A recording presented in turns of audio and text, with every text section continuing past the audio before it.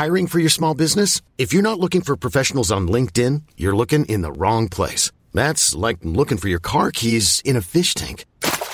LinkedIn helps you hire professionals you can't find anywhere else, even those who aren't actively searching for a new job but might be open to the perfect role. In a given month, over 70% of LinkedIn users don't even visit other leading job sites. So start looking in the right place. With LinkedIn, you can hire professionals like a professional. Post your free job on linkedin.com/achieve today.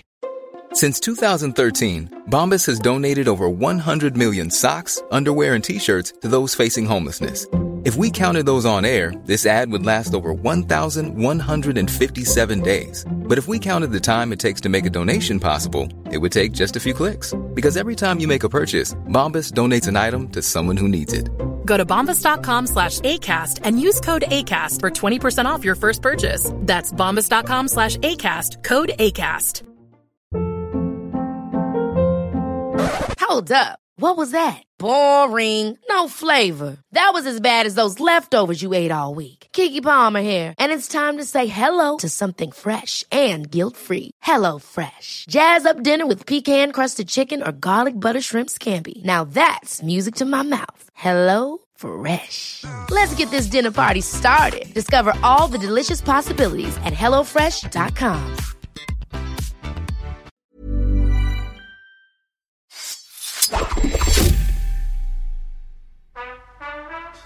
Hey guys, we got an ad. It's from superyaki.com. If you haven't been there yet, you really should go. It's this really cool website. You can go there. They have shirts for really great movies, also bad movies, but you know, the movies that Film Twitter says you shouldn't like, but they're a bunch of idiots because of course you like National Treasure, of course you think Judy Greer is awesome, of course you want pins with Sofia Coppola, which I think is down okay with Film Twitter, and also Jordan Peele, definitely okay with Film Twitter. Go to superyaki.com and buy your shit. I know Phil has a bunch of stuff from superyaki.com. I have a bunch of shirts. I've got a written and directed by Rian Johnson shirt because I'm obviously a big Last Jedi fan. They got great Crimson Peak shirts, which is a fucking great movie that nobody talks about nearly enough. Their shirts are really soft. They're eco-friendly, water-based inks. They ship with compostable poly mailers for environmentally friendly alternative to online shopping. It's a great website. They're a great company. Karen Hahn, past and future guest, has a couple shirts that she's done with them as well, which is fantastic.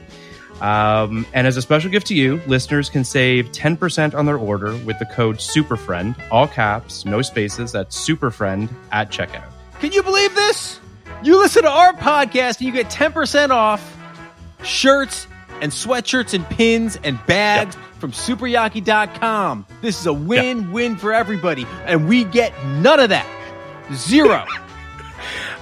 It's Superyaki. That's SUPERYAKI.com. See you at the movies.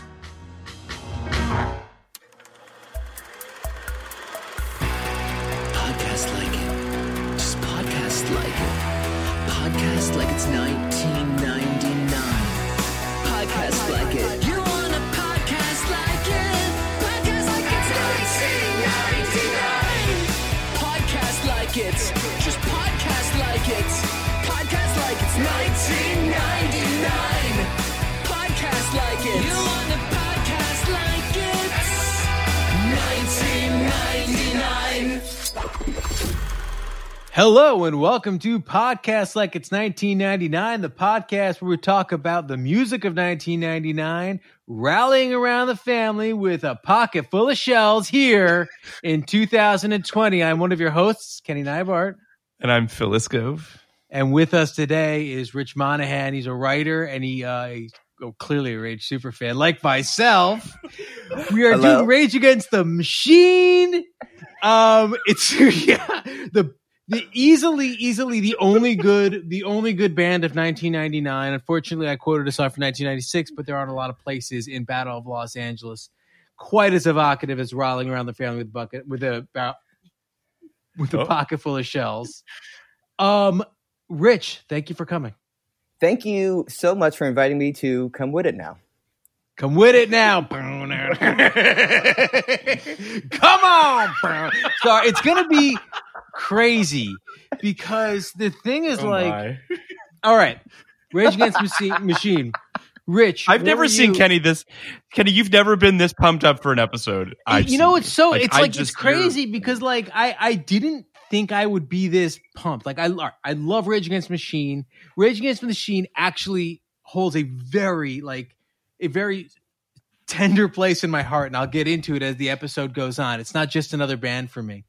But it didn't occur to I don't love the music episodes we do, and it didn't occur to me how like excited I would be until Rich, you sent a email to Phil. Yeah. With, I believe it was every video they ever produced on there. And from the moment I popped in Freedom, it just came right back to me. You start dancing, you start jumping, you start getting excited. And then by the time I was on the Battle of Los Angeles songs, I just lost my shit because the three Battle of Los Angeles videos are three of the finest pieces of filmed entertainment, a film thesis I've ever seen. So they're the best. We're gonna get into their space and their place in American history and all that shit, the history of American music. But like from a very emotional, visceral, gut level, I fucking love this band. How do you feel, Rich? Yeah, in the same way too. There's so many bands that like in the years since I try to revisit like that I loved as a kid, and it's just sort of like, ooh, like this is gonna be clunky or embarrassing. Like the Chili Peppers, I don't know about this. I was 13. And I'm reminded too, there's this great anti-Rage. Truly. And Sean O'Connor had this great tweet from like 10 years ago, but I never forgot it, which was like, if you like 311, you will love any other band. Which is a perfect joke. And I think about that all the time, revisiting bands. But I'm so happy Sean O'Connor was quoted on our podcast because where is that guy? For like 10 years of my life, he was my muse. Oh, yeah. He's just somewhere out there just listening to Rage at this very moment. I hope. So brilliant, that guy. Sean O'Connor, late of the AV Club. Truly.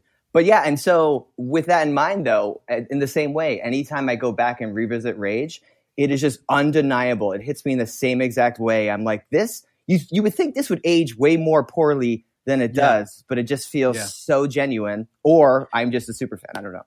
Do you think that, and I'm just, for our listeners, I don't know Rage very well, so I'm going to be asking more questions than anything just because I'm, obviously very interested in this band, but was not into them at the time. Do you think that part of it is there is a timelessness to the genre blending that like they don't fit easily in a box in the way that a lot of other bands perhaps do? Does that add to their longevity, and also the fact that they didn't have that much of an output to a certain degree, like that it was crystallized and then done? I'm asking. I don't know. Yeah, I would. I'm not afraid of Phil. I'll go after that question. Let me take a quick diplomatic shot. Yeah, I'm not gonna be nice about that. I'm not coming at you. I'm genuinely curious. I think it's because, I think they were unprecedented in a lot of ways when they came on the scene. Like obviously you could see their influences in there, and then they get sort of burdened with this idea that they influence a lot of terrible bands that came behind them.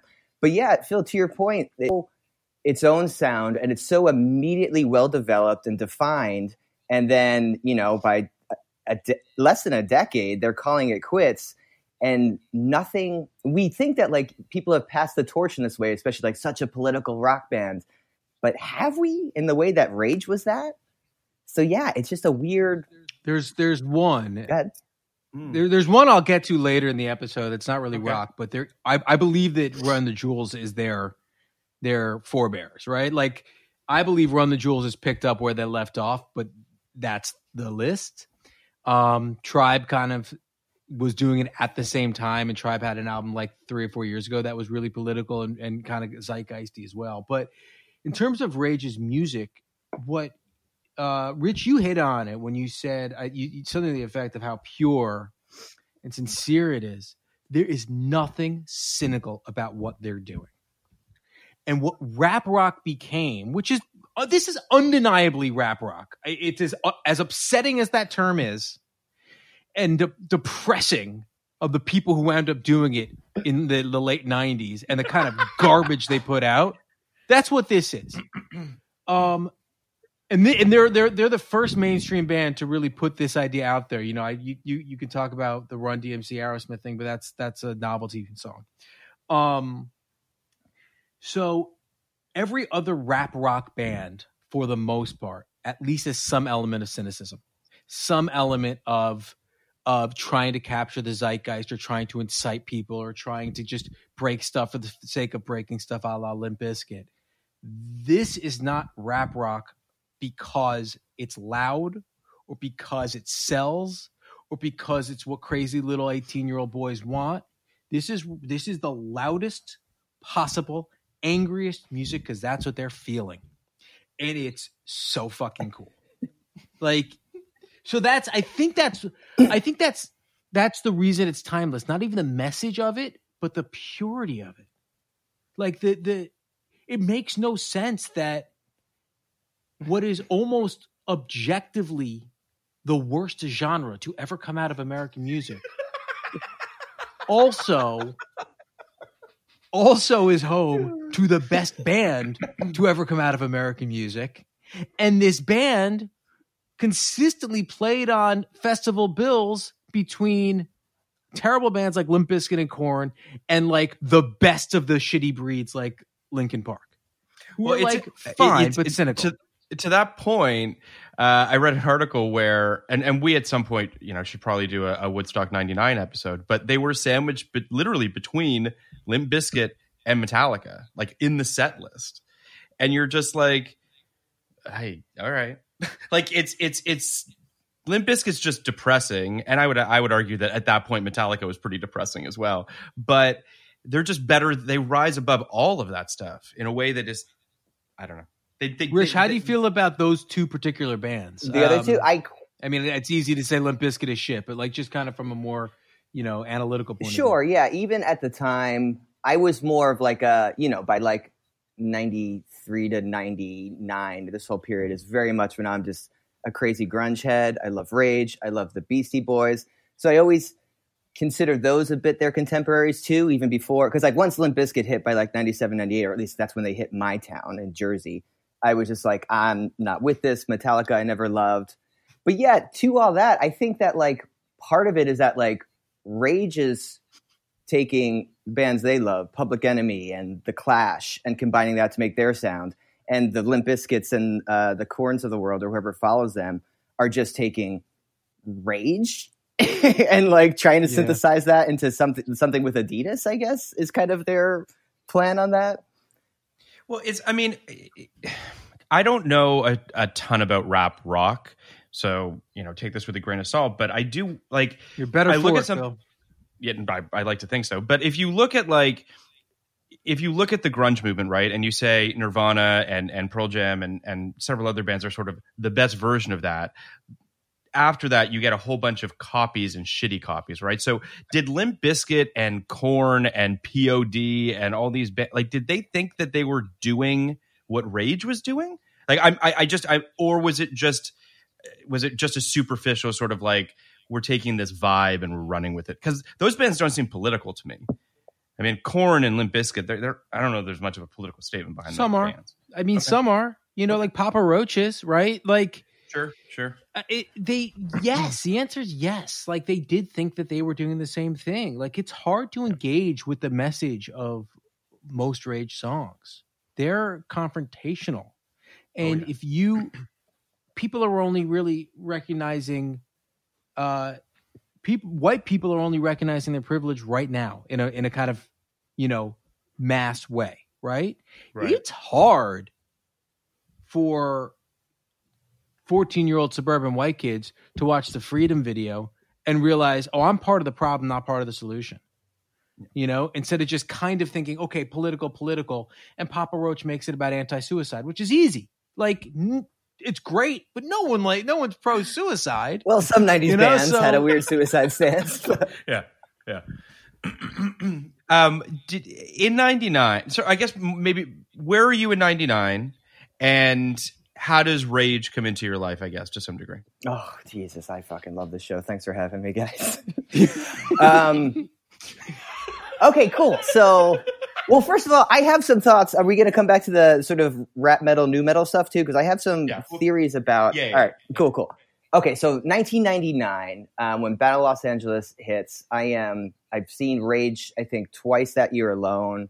I'm a huge fan. I'm a kid in a small suburban/rural town in New Jersey, playing guitar, hanging out with like burnout friends. But it's a sort of town too where like there's no like proto hipsters there. You're either kind of like a kid who plays basketball and likes rap music, or a kid who plays basketball and likes rock music and that sort of thing.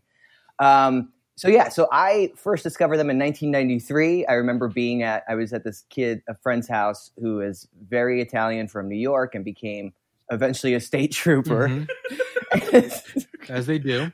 And I think his dad at the time was in organized crime. I'm so serious. So it's us. This is how big a tent this band could find in suburbia. It was us and our best friend, who was this black kid.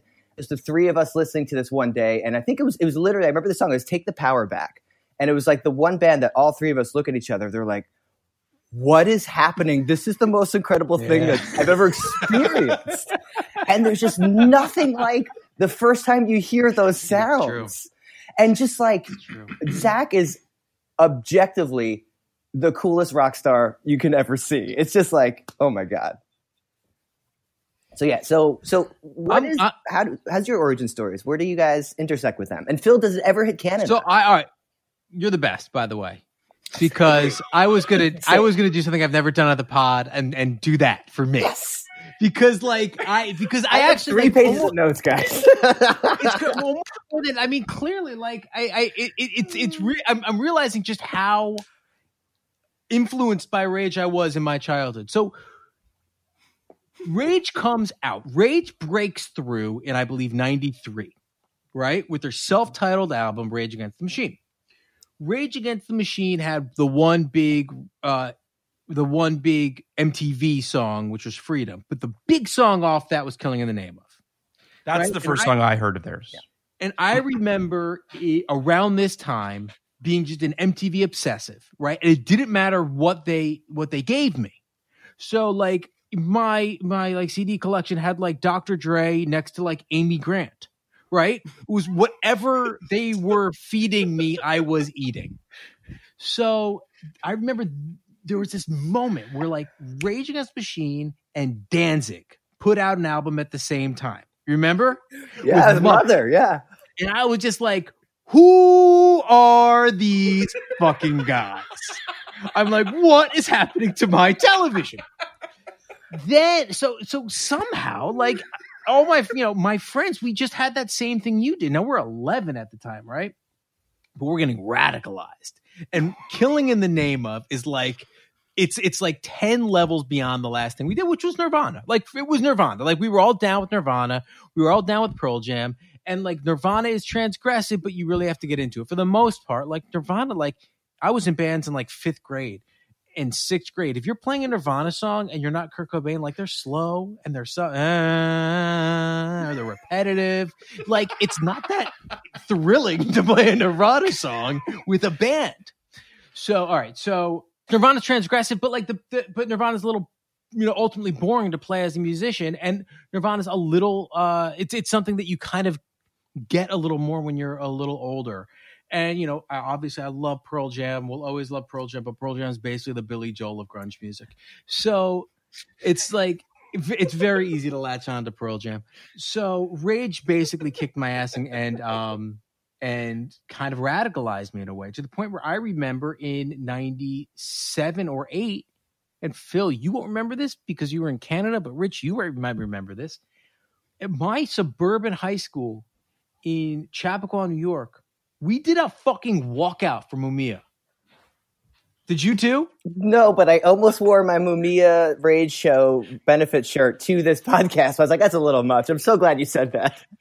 But we all walked out, and it's because Rage put him at the forefront. Like, every kid walked out. Kids whose dads were cops walked out. So, like, and so Rage was all about everything. So then a few personal stories about Rage here. Rage is the reason me and my best friend Jason became best friends. Jason is a completely non-political, if he has any political leanings, it's burn it all down. But we just kind of just got into Rage together. We made videos in high school for like class, but we were very funny about them, and we wanted to score it with Rage. In my class, I was with this guy named Bill Gerard. Bill couldn't have been a bigger square, and I mean that with all, with all love. Bill wore like Oxford shirts and sweaters to school, tucked in. He had a very deep voice. He was ready to go be a professor. I will never forget when the movie was about someone kidnapping our dog, and we went to go get the dog back. This is a movie we made in high school. Yeah. And it was going to be a big build. And I'm like, all right, well, here, me and Bill were making the movie together. And I said, Bill, here is where the rage kicks in. And he's like, what do you mean? What do you mean? Like, I'm like, Rage, we put killing in the name of. He's like, oh, you mean Rage Against the Machine? I love Rage Against the Machine. Little did I know this guy is like a fucking proto-Marxist, and that's how I realized like he's the most left. He radicalized me even further. So Bill, this guy who you think would come out of the fucking Federalist Society, is a fucking proto-Marxist, and we have killing in the name of on that. Then, furthermore, so Rage is my favorite fucking band in the world. Going into college, I go to college 2000. I get set up with this roommate named Giridhar Nandipati, this guy from Virginia. He's like this skinny Indian kid, like typical guy you'd meet. He's in the engineering school. I'm like, what are we gonna have in common? We talk on the phone. Turns out favorite band is Rage Against the Machine. Bringing people together. I'm not kidding. So this kid's favorite band is Rage Against the Machine. We spent our whole first semester senior year watching Testify, talking about how we're gonna vote for Nader, like all this shit, right? And then we have to talk about that. My last Rage memory is I was then in a band in junior and senior year with Super Age and Alan Haldeman, and we played. We were like kind of the campus band, so we were playing like the campus bar every Sunday night, and we played "Killing in the Name of," which is not like what you would play at the time. At the time, this was like this is in the throes of jam bands, right? In the throes of like, and don't get me wrong, we were playing Fish songs, we were playing Dead songs, we were playing fucking Rusted Root, but we prided ourselves on being able to play anything. So we would play Devil Comes Out to went down to Georgia. We would play Lose Yourself. We would play fucking Cry Me a River. But like our biggest song was Killing in the Name of, and we played at our spring fling in front of like 5,000 people in the middle of the quad, yelling, "Fuck you! You can't do what you tell me. I won't do what you tell me," over and over and over again. God. And I can't believe it happened. Like it's the most thrilling thing. So more than any artist or piece of art or anything, Rage is the most formative art experience of my entire life. Yes. They mean more to me on a heart level than any other band, or actor or director or parent, anything. So that is my history with Rage Against the Machine, which I think will come as a surprise to people who listen to this podcast, who normally hear me talk about how much I love musical theater and professional wrestling. But Rage Against the Machine also falls into that because there's something fucking pure about these things. That's my whole rant. I love it. Thank you for that. Yeah, you got it. In that same way, I mean, okay. No, yeah, Phil, please, no, go because are they even on Much Music? What is your experience in the 90s? I mean, my experience with the band, honestly, is very limited. I remember their first album coming out, or I remember someone playing me Killing in the Name of. I might have even owned the CD. I'm not sure. Let's be real. They scared me. I didn't really get it. They are very aggressive. And I think that I didn't latch on to their influences. I think I found the whole thing just very sort of, for my brain, chaotic. And as Kenny knows, although Kenny and I have a lot of music in common, I do think that this certainly falls into more of the Kenny bucket than it does the Phil bucket. And I think part of that just has to do with the fact that I just didn't really know what to make of it. And at the time, which, you know, this album comes out in 99, you said 93 was when their first album came out? Late correct? 92, so yeah, 93 it hits the suburbs. 92, 93. You know, I'm 13 years old, and I was just sort of, I didn't even, if I'm being perfectly honest, the grunge movement, like the really hard stuff, even Nirvana to a certain degree, as much as I love them, I didn't totally latch onto. And when we do our top 5 American bands, I think you guys will have a better sense of the stuff that I was listening to when I was younger. But it's listening to this album and watching the videos that you sent us, Rich. I really found myself sort of like, how can you not feel that beat and that rhythm? And like, you can't not bob your head to this music. Like it is so rhythmic, even in its aggression. Like it's still hooky music. Like it's still kind of poppy in its own not poppy way. It absolutely is. It absolutely is. That Tom Morello is a genius in that way.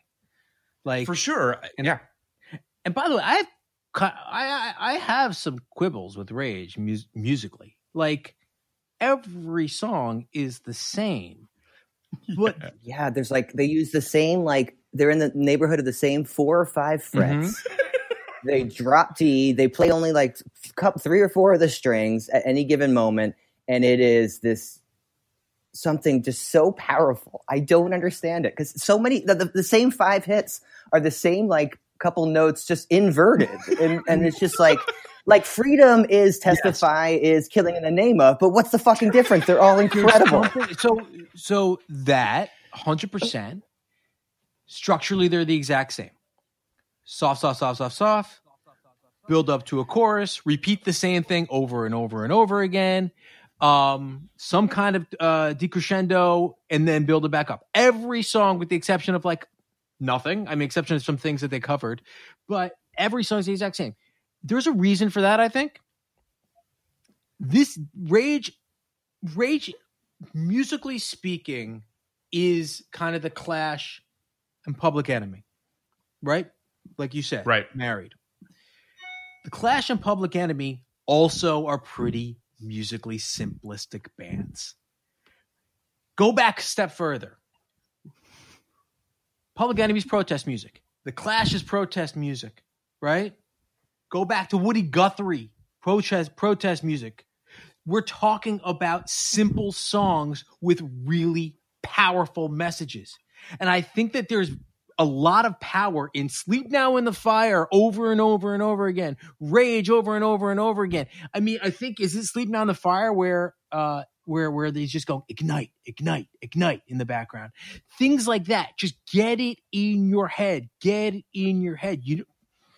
What's the point of being overly wordy, overly, complicated when you're trying to get a simple message across in every song? So I think it's an incredible delivery device. I think songs structurally are also similar, but they also have such a simple but incredible sense of drama. Just the way a guitar will drop out and it's just this, or it's anger is a gift, or whatever, or just when the climax comes back, or it's just the wah and bullseye. Just so many moments of that band where I'm 38 and sitting in Silver Lake on my patio, and I still feel like I'm in a pit in 97 and it's about to explode. Like who else can do that to you? I couldn't believe just running through. I mean, I listened to Rage probably 4 hours, and I wrote while I was listening to Rage, and the way it fucking gets me going. I worked out with them this morning. They just of course we're going to talk about the Paul Ryan thing of it, but one thing I want to say before that is one interesting thing with Rage that I might be totally wrong on, but I don't think I am. Most bands or pieces of art, we see this over and over and over again in 99, that are very aggro. Fight Club, Matrix, these kind of things that are very aggro. Go back, Goodfellas, things like that. Get co-opted by horrible people who don't understand what's happening. That doesn't happen so much with Rage. Like the Paul Ryan thing was so weird because I'd never had heard anybody misunderstand this band that's name is Rage Against the Machine so epically, because for the most part, Rage Against the Machine fans get what they're doing. Well, I was just going to say, like, and I say this with no derision, but like, they're not a subtle band. Like, No. for you to listen to this music and completely ignore what their thesis statement is, which is as subtle as a sledgehammer, is kind of incredible. Like, Paul Ryan is just like locking into it in a way that is the antithesis of what they're trying to do. It's crazy. Let me tell you about my town in the 90s. Let me fill in some blanks around here. And I also think, too, is that, like, just sort of aggression is a great way to consider it, especially by the late 90s, because I always like to just think about this band in the context of mainstream 80s MTV rock music is very cock rock, arena rock, hair band sort of stuff, where it's just very commercial, Very misogynist, commercialized, very corporate. just that sort of thing. I would say conservative and some sort of shitty values. Then, as we all know, early 90s hit, and suddenly there are bands like Nirvana or the Beastie Boys, whatever, that are teaching empathy and feminism and pro-choice. And then Rage is a part of that too. And suddenly it's the most ripping band. It's the best band on earth to be 13 to. And it's suddenly a vehicle for human rights advocacy. And that's mind-blowing. And then, yeah, I think here's my pitch. You can track the end of Rage Against the Machine with a shift in the country at large, back to conservative ideals and conservative politics. So I think, yeah, by 99, you see Fight Club or Limp Bizkit or a few things, whether they deserve to be or not, dragging the country to the right. I'm going to throw Eminem and South Park in there, even if they're just sort of misused by certain people. And so that's happening, and that's why that's the point. Yeah. We ultimately see Rage die right there. Rage, essentially, for my money, in the 90s, where there's a sort of Pax Americana, and we're all like, everything's okay, maybe history's a bit over, there's this band saying, no, consider wealth inequality, consider lack of justice, both economic and racial and social and all that. And we're all like, this band's cool as fuck, maybe they're onto something. And then they disappear, and we grow into a version of that world. And suddenly, 25 years later, you look back and you're like, that band was right about every single fucking thing. Yeah. Yeah. Well, there's there's actually a review that Ringer did, because they did a whole 99 thing about music. And I just want to just quickly read a portion of it, because it does tap into what you're saying. The Battle of Los Angeles is the band's masterwork, not only because it aged gracefully necessarily, it sliced through the era's Clintonian smoothness and technocratic cheeriness simply by screaming at the top of his lungs. Though this is not typical protest music, its forebears are Pete Seeger, Neil Young, KRS-One, its prescience and full-throated commitment never comes at the expense of a song you want to listen to. This has always been a difficult proposition in American pop music, from the soft-footed hippie folk that marched against the war, Teach Your Children Well Indeed, to Public Enemy's haunted, frantic panic in the streets. At what cost a song? The compromise has felled many artists in recent history. Rage needn't worry. The band knew a lot. In 99, they seemed to have a song for every incoming tragedy. The Iraq War, War Within a Breath. The financial meltdown of 2008, Sleep Now in the Fire. The subprime housing crisis, New Millennial Homes. The immigration nightmare of 2019, Maria. The amusing ourselves to death chokehold of the 21st century, The Scalding Testify. So it's like every song, it's like they saw everything coming. Truly. And yeah, it's just so impressive. But to your earlier point, too, so in my town, Jackson, New Jersey, it's like a suburban rural hybrid. And this is a band that is... Rich, where is it in New Jersey? You know where the Six Flags is? Of course. That's me. Right. I guarantee you, I wore a puffy shirt and tried to take your photo when you walked in that park like a couple of decades ago. Every summer job was there. And it's me just humming People of the Sun the entire time. I'm like muttering down Rodeo as I'm like serving cotton candy to a 5-year-old. But so that town is just sort of, it's more diverse than you would think, because a lot of, like my parents did, a lot of families fled Brooklyn to raise their kids in Jersey, and that was just an affordable middle class place to do it. But also it is very sort of, I'm just bigoted in a lot of ways too. But this band, which we haven't even talked about yet, but like the band is fronted by a Chicano kid from Orange County and a black kid from suburban Illinois. And they're just the most enormous rock band on the planet. They're crossing over to places like where I'm from. It's in the weight rooms, the football team, the wrestling team. They're all screaming it. And a lot of those kids, I'm sure, like Paul Ryan, miss the message or just ignore it and just love the fuck yous. But also, I'm so serious. I remember talking to just so many meatheads, or at least a handful, and like they're just schooling me on Subcomandante Marcos and the movements of like the Zapatistan Indians in Chiapas. Yes! And I'm like, there's so much to be cynical about with this band, but how do you measure that? How do you discount that? That's such a all right. So that's a really great way of getting at the point I was just going to say. Of illustrating the point I was just going to say, which is it is so. If you're someone who believes that the history of America is history of oppression, the history of America is history of white supremacy, the history of America is a history of white people stealing lands from people of color and people and it continues on to this day. If you're someone who believes that we are living in a necessarily in an unequal society, it's very hard to get that message across to people who are resistant to that kind of message. And as far as I'm concerned, there are only two ways to do it. And it's not going to come from your parents. It's not going to come from your teachers for the most part. It's going to come from your friends, and it's going to come from pop culture. And it's not going to come from the pop culture of people who are basically saying, the more you know, which isn't unimportant. It's helpful to know where people stand, but it's going to come from the places where it's almost incepted in. And Rage Against the Machine incepted these ideas into a lot of people through this music. Now, I don't know if that's on purpose.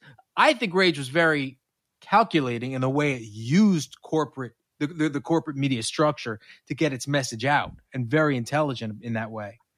But I think that the cart came after the horse, in that they put the music out there the way they wanted to put it out there.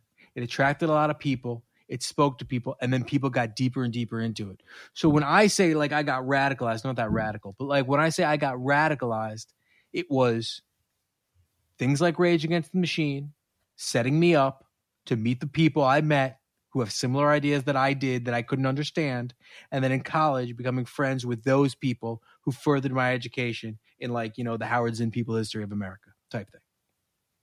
And People History of the United States. That is so fucking critical to actually moving people leftwards. You're never going to get there by just telling them the way it is. So yeah, and I think it's the age it hits you at too, where it's just you're pubescent, you're already trying to figure out your space and the rules and where you exist in the world, and hypocrisy, and just understanding how complicated it is to grow up and be a grown up. That just sort of adolescent angst, as we just always talked about in the 90s, is just sort of not even hijacked, but just sort of routed into human rights concerns, and that this band can do that so effectively. I can take that little thing in the back of your brain, and I'm going to make you care about sweatshops. And it just did that thing where it's oh yeah, I already feel like there's an injustice happening to me in my bedroom because I don't get TV time. And now you're telling me this shit's going on out there too. We got to do something about this. That's how I feel too. Phil, how do you feel? Phil, what happened in Canada? What was going on in Canada in the 90s? Because we don't talk about this a lot. I always kind of assume, and this is, patronizing, but I always kind of assume that things were kind of the same in Canada as they were in America. It can't possibly be true. So much of America's history is obviously incredibly different from Canada's history. And furthermore, as much as we don't want this to be the truth, the president sets the tone in the country, right? The 90s really took on Clinton's kind of veneer, and same with the Bush era, and same with the Obama era, and same with the Trump era. I wonder how that kind of felt in Canada at the time, because what I'm trying to get at is maybe Rage wasn't so urgent to a Canadian kid in Toronto in 99, Yeah, no, and I think that's, I don't want to speak too broadly. I can really only speak to my experience, so I don't want to sound as though I'm speaking for the entire country, which has a population smaller than the entire state of California. So we need to take that into consideration. We have.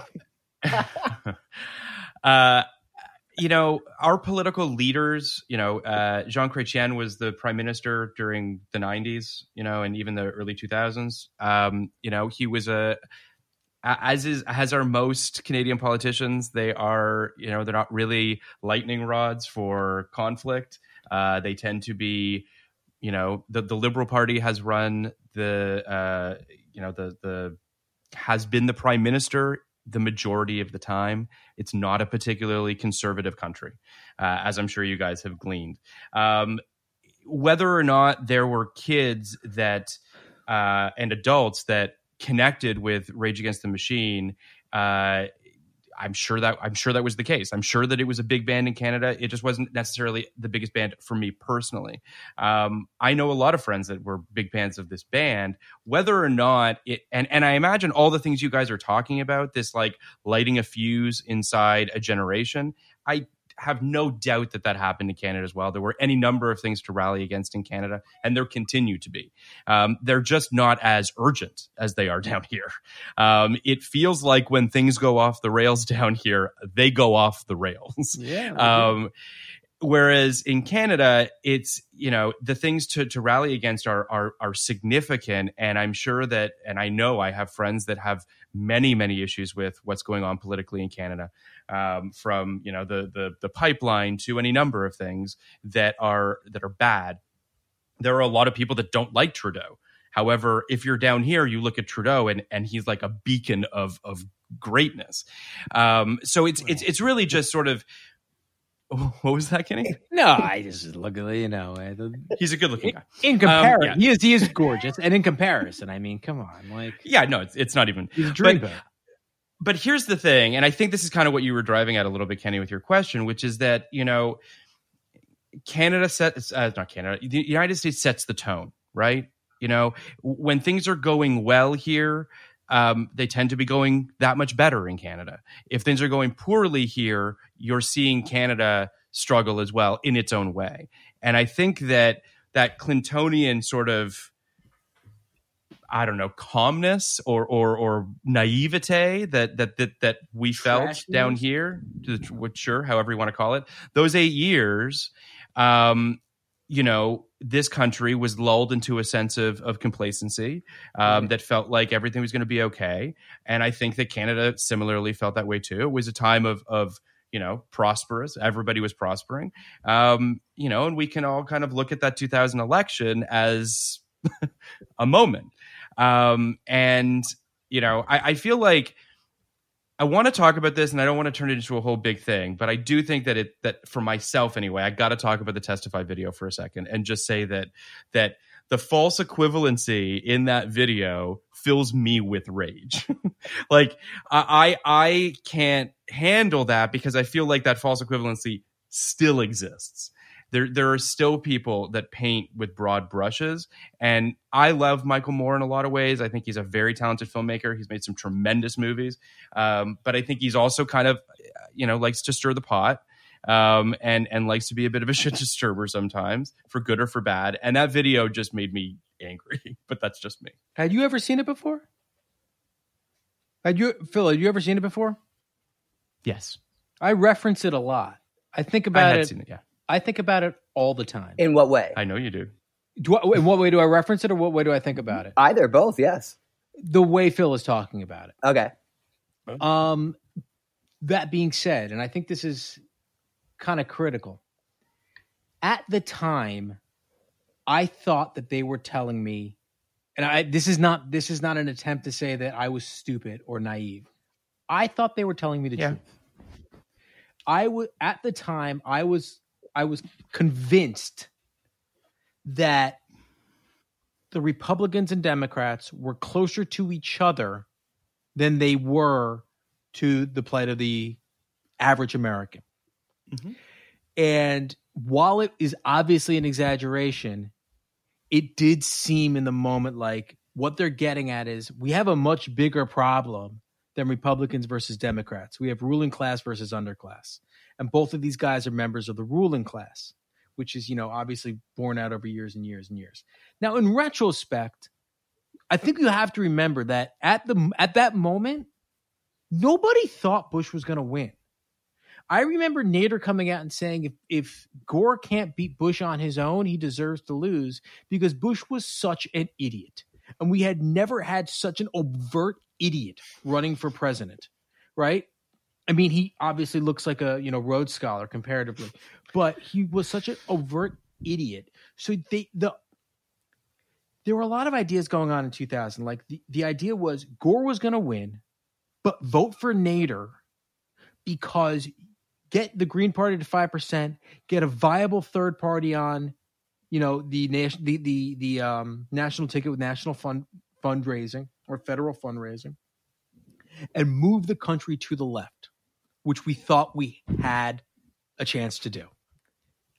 I think we were wrong. Like, I get it, but at the time, that's how it felt. Go ahead, Rich. Well, I will say this. I think clearly at the end of the video, they suggest a solution that can be debated all day long. Nader in the year 2000, that's a loaded issue, of course, in the way that election, a lot of things went catastrophically wrong there. I feel like he's still, obviously I'm the guy that's like, I think he's holding the bag a little more than he deserves. But even besides the couple hundred votes Nader got in Florida, I think he's holding the bag more than he deserves too. Yeah, there's a lot of things. I mean, yeah, but even he's not without a bag. Sure, yeah, okay, great. But even like the solution of what Michael Moore and Rage and everybody was clearly suggesting in 2000, I think they diagnose a problem. Like, yes, of course, we especially live in a time now more than then where like the differences between the two major parties are so stark and wild, more so than ever been. One's fascism right now. But I think at the time, you see them coming out here and saying, hey, it's not just that the country needs to move left. Here's what happened. I think you're right. It's the class issue and the ruling and the working man and who's got their back. What they're saying is, so the Democratic Party, which used to have ostensibly unions and working people's backs since the 80s, they've been shifting this way. Look, they get 100%. Money from the same companies. Yes, of course, there's social wedge issues that are different at this time. And of course, in hindsight, you're like, well, if Gore got elected instead of Bush, what would have changed in the next 8 years? And the obvious answer is 9/11 may not have happened. Literally, when the Clintons were leaving office, they were like, hey, by the way, Bush team, keep an eye on this bin Laden guy. And they're like, thanks, we got it from here. But so I think there's that too, that like it is not only, I think, true of that time in a way we all didn't realize, it's exactly the conversation we're having now in the Democratic Party or the left in general. It's like, who is coming up from the grassroots and who is just corporate sponsored? Again, whatever your opinion on that or just sort of like the validity or import of that these days, I submit that they diagnosed them again that we'd be dealing with for the next 20 years. So I think just to get on the political tip on this a little bit. I think what happened to some extent in 2000, I think you nailed it essentially. It really did feel like, those sound bites that they pulled that were Bush and Gore saying the exact same things. Bill Clinton really was a centrist, a true centrist, right? He came from a central wing of the party. He founded, I forgot what the organization was called, but basically it was a centrist group. He was a Southern governor. He was pro-death penalty. He was in a lot of ways, in the pockets of a lot of corporations. I think we've seen it as the Clintons have gone out of office, just how connected to corporate money they were.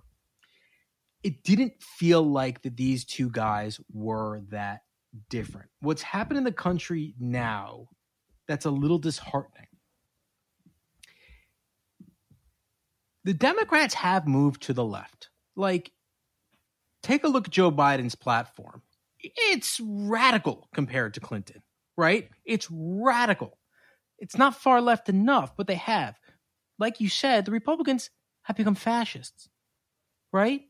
But what I think that bothers me so much about the Testify video in retrospect, that I don't think we ever appreciated as a country, was it matters who the actual guy is, right? Like a president is not just a set of ideals, a set of policies he plans to enact.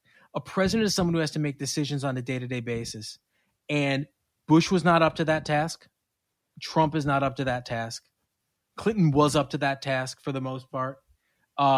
He made some bad decisions, but in general, I trusted his ability to diagnose a problem, go to the experts, and go with this smart solution in the moment.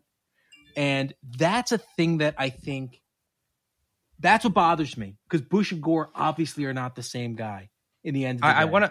I want to piggyback on that because I fully agree with you, and I kind of want to, one of the things that can come from this band and specifically from this video is binary conclusions. And I think that there's no question that all the members of Rage, and I would even argue Michael Moore as well, are incredibly intelligent, complex intellectuals that are trying to break down very complex issues into ways that are digestible by the public. The problem with a video like Testify is it takes a very complicated, nuanced thing and tries to make it black and white, and tries to and the fallout of a situation like that is what happened in the 2000 election, right? Which is that people take away perhaps the wrong things from this video and think, they're the same, and they're not. And I guess that's the frustrating thing for me watching this video in hindsight, which is that it's kind of woefully naive in its own weird way. Like, to look at that now and be like, oh, that's sweet, in the fucking dumpster fire that we live in right now. I think that's what it is, Phil. I think ultimately, and like, what are you going to do? Because at the time, but I think Michael Moore would even agree with that. I remember very vividly around 2004. I mean, Nader ran again in 2004. And Nader went on Bill Maher. And Michael Moore was also on Bill Maher. And Michael Moore and Bill Maher begged Nader not to run. So clearly Michael Moore recognized that wasn't the solution. But also, no one at the time had any concept of how bad Bush could be. Well, I think, too, it's a harder position to have in a music video that's 4 minutes long if the pitch is like, hey, okay, we wanted to primary for Bill Bradley, but Al Gore got it. So now if you live in a state that is definitely blue, you should throw money at Ralph Nader because if he gets 3 to 4% of the vote, he gets federal funding next time. Like, that's trickier. You definitely are from New Jersey. No one remembers Bill Bradley except for people from New York and New Jersey. What a world we would have lived in, baby. But what a guy. Also, too, I think it's that, like, look, we could put a band on the hook for endorsing a presidential candidate in August of 2000. Sure. But also, weirdly, unrelated to this, I actually ended up catching Roger and Me, the 89 Michael Moore film, for the first time in decades. And that is... It's a great movie. It's so prophetic as well of just like how the normal working class Americans of either party just get right fucked by corporations and this and that. That is a trend that is even before Clinton, that Michael Moore's putting that out, is definitely carried through in the 90s in a way that is invisible to a lot of us who aren't in those Rust Belt places. But NAFTA and this and that and everything Rage is talking about is absolutely complicit in that. So in the context of, well, it matters who president is, I agree, but also they're looking at so many other issues and just trying to, I think of the video less as endorsing Nader and more just being like, we have a serious problem where both of these, however you want to phrase it, just the government, the federal government, the past 20 years has been abandoning you. And I think that has merit at that time. It definitely does. It definitely does. I mean, there's no question about it. And it's an important voice to be out there, right? Like, it's important that someone is making that case in that moment, like you said, because what you're talking about, that was Reagan era into the Bush era, right? Mm-hmm. Roger and Me is like 89. Yeah, that sounds right. Mm-hmm. So it's Reagan era into the Bush era. This shit started with Reagan for the most part, right? This fucking of the American worker started with deregulating these industries. And deunionizing this country for the most part, right? Clinton mostly ignored it. just like and helped deregulate a lot too. There is that.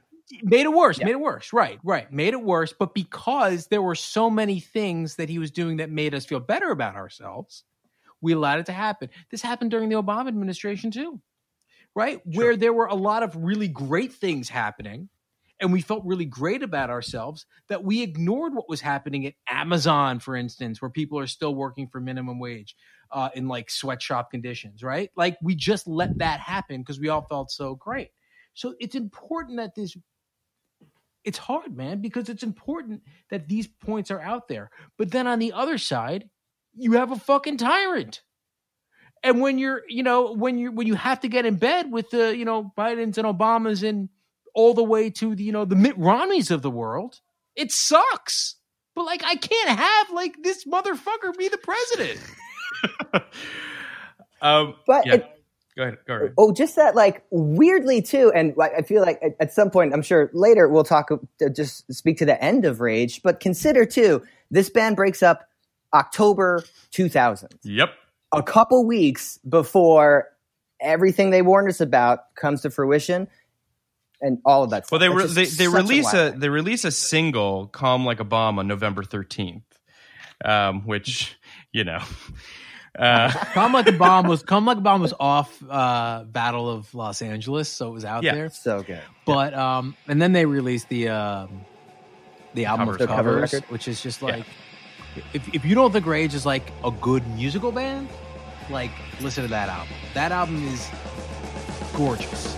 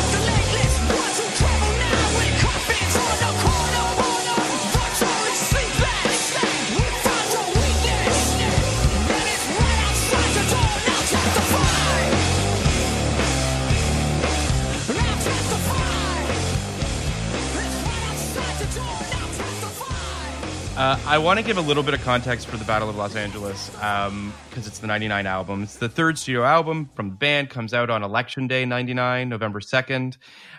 It was nominated for Best Rock Album. Time and Rolling Stone both said it was the best album of 1999. It would be their last album, as we've talked about. They'd break up in 2000. It had 4 singles: Guerrilla Radio, which came out on October 12th, 99, Sleep Now in the Fire, November 4th, 99, Testify on June 7th, and like I said, Calm Like a Bomb on November 13th. The song Calm Like a Bomb was featured in the credits of The Matrix Reloaded. The videos, as we mentioned... Wake Up was in the first one. Yeah, yeah. The videos for Sleep Now in the Fire and Testify, as we said, were both directed by Michael Moore. Both Testify and Guerrilla Radio were featured in the video game Rock Band 2, both being on disc and downloadable. The album debuted number 1. Message out anyway. The album debuted at number 1 on Billboard's Top 2000, selling 420,000 copies in its first week, forcing Mariah Carey's highly anticipated album to take the number 2 spot. Guerrilla Radio was also featured in Tony Hawk's Pro Skater 2, albeit heavily edited for the N64 version. It was also in Madden NFL 2010.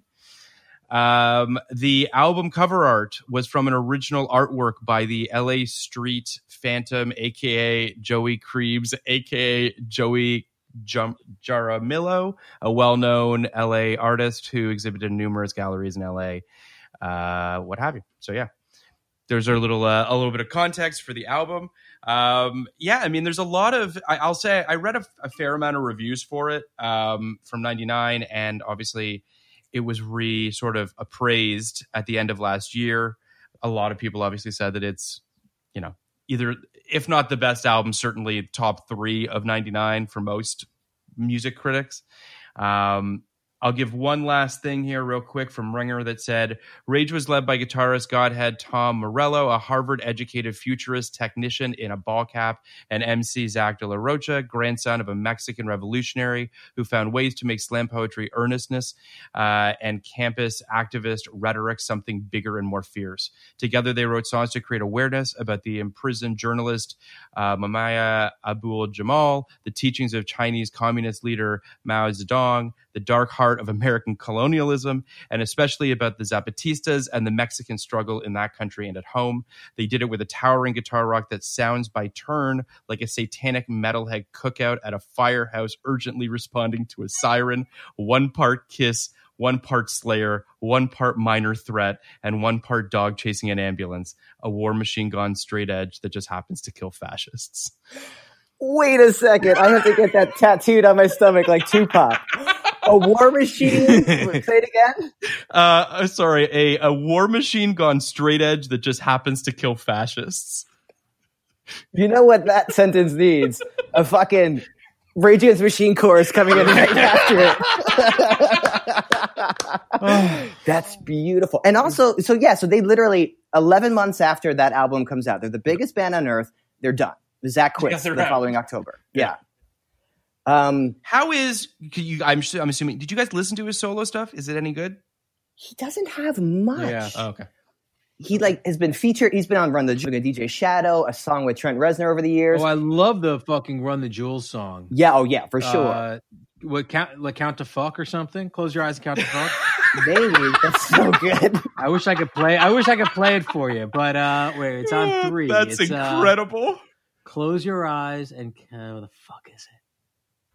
Whatever. That is the greatest. Yep. What is Close it your called? eyes and count to fuck. But yeah, he becomes this. It's so good. It sounds like a Rage song. You should listen to it. Oh my god, I'm sure that's you perfect. have. But yeah, he disappears a lot more. Obviously, the other 3 guys stick together for the next couple bands, and Audio Slave and Prophets of Rage, none of which just sort of clicks in any of those sort of ways. Audio Slave. Yeah, apparently. Sorry. Well, sure, but it's just not the same thing. They were killed. Like they were like when they came out, like rock critics just destroyed them. But like I don't know, man. If you like fucking Pearl Jam and STP, like Soundgarden, how could you not like Audio Slave? Come on, problem. Fuck you trying to prove.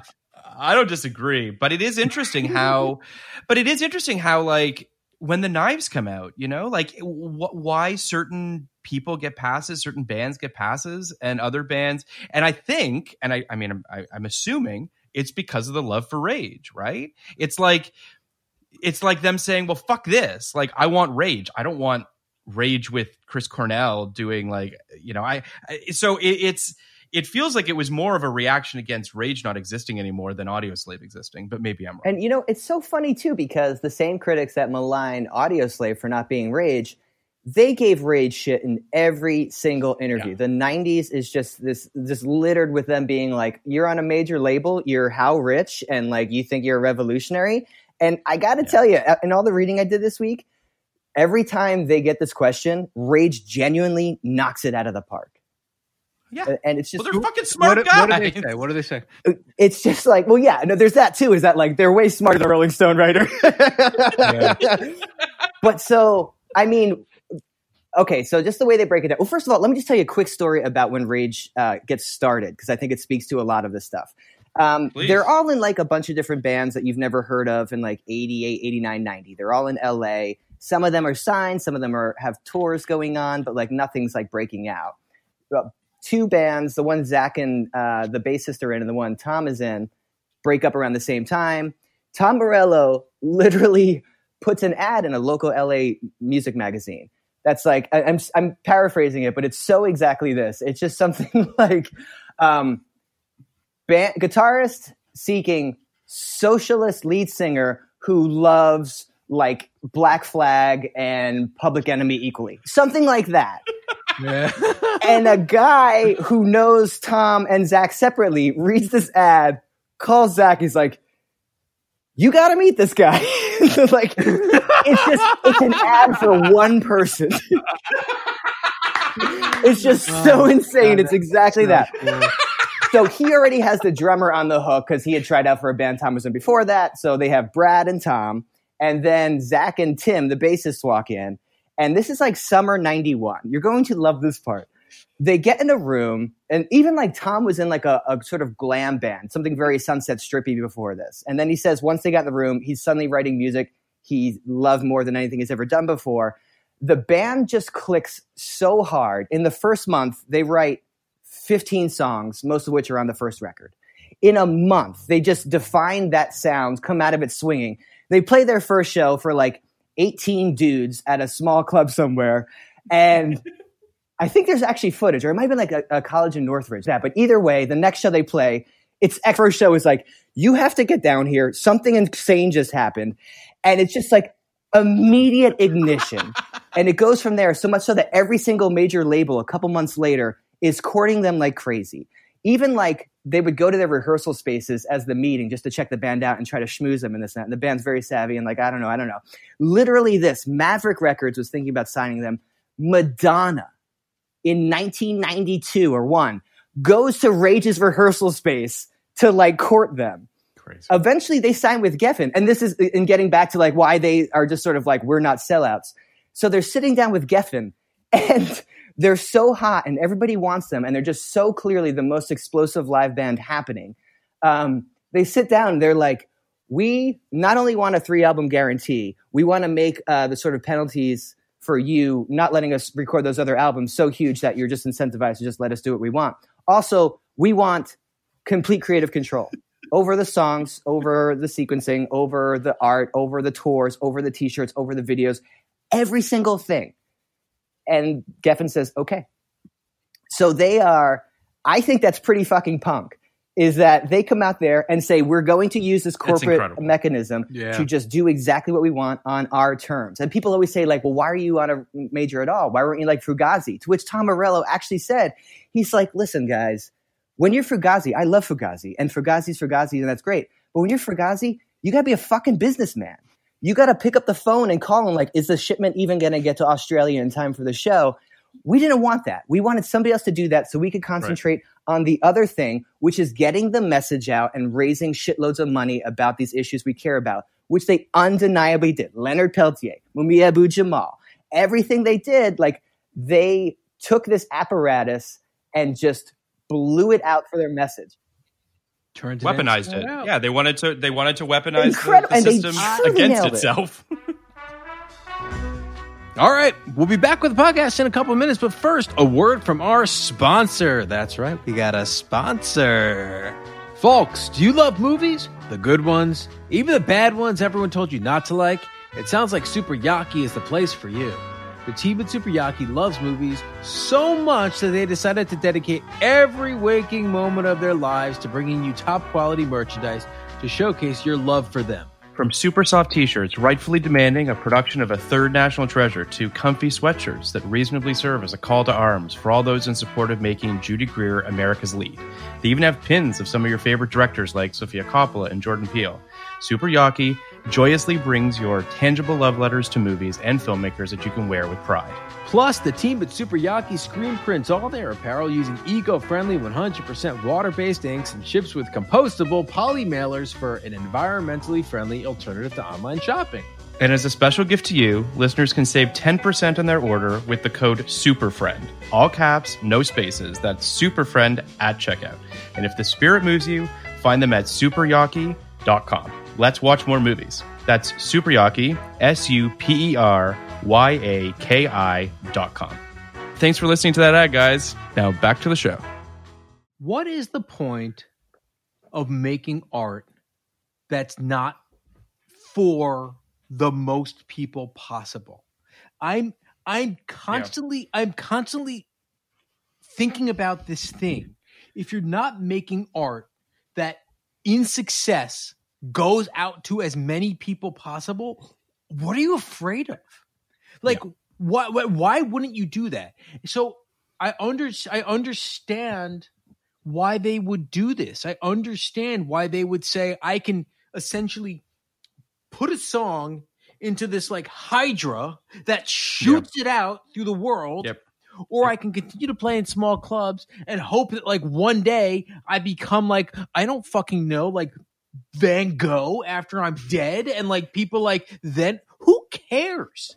Like get the message out. It's so much more important.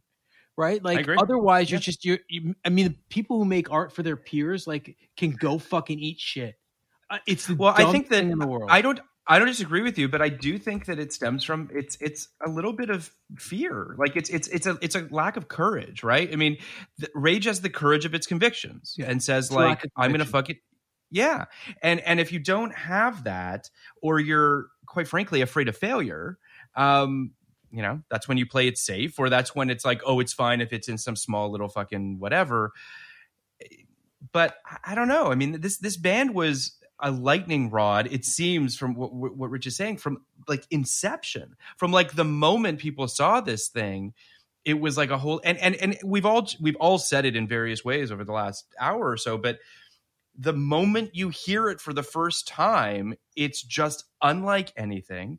And it is screaming in your face things that are so bold and courageous that you're just like, well, fuck, yes, sure. I'll go wherever you want to take me. It's like every once in a while, a piece of commercial art, which this undeniably is, comes out and is several levels above whatever came before it, and not in terms of quality, just in terms of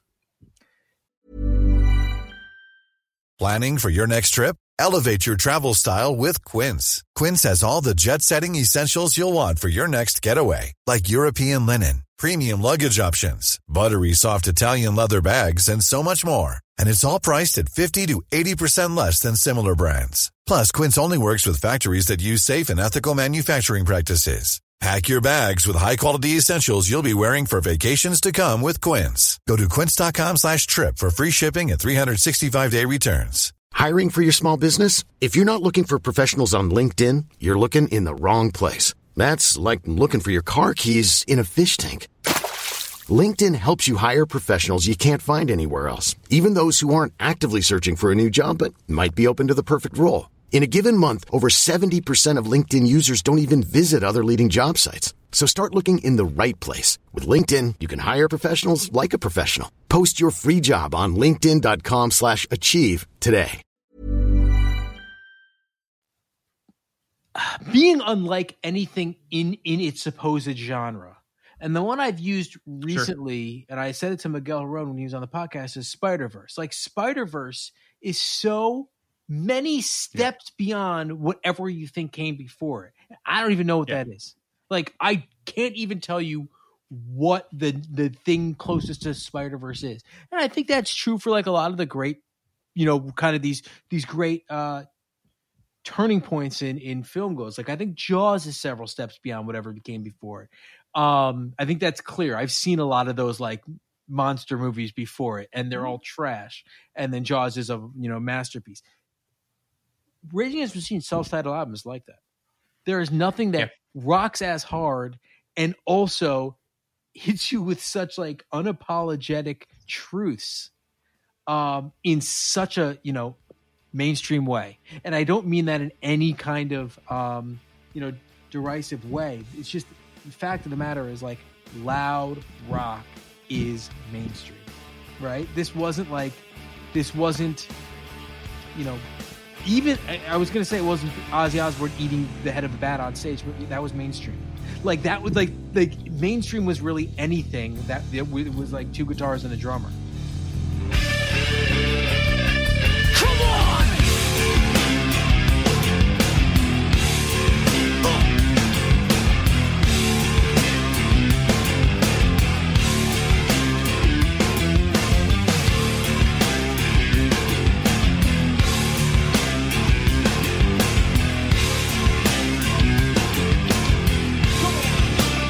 Don't forget, try to get spread it. You're still never ready, but in the rock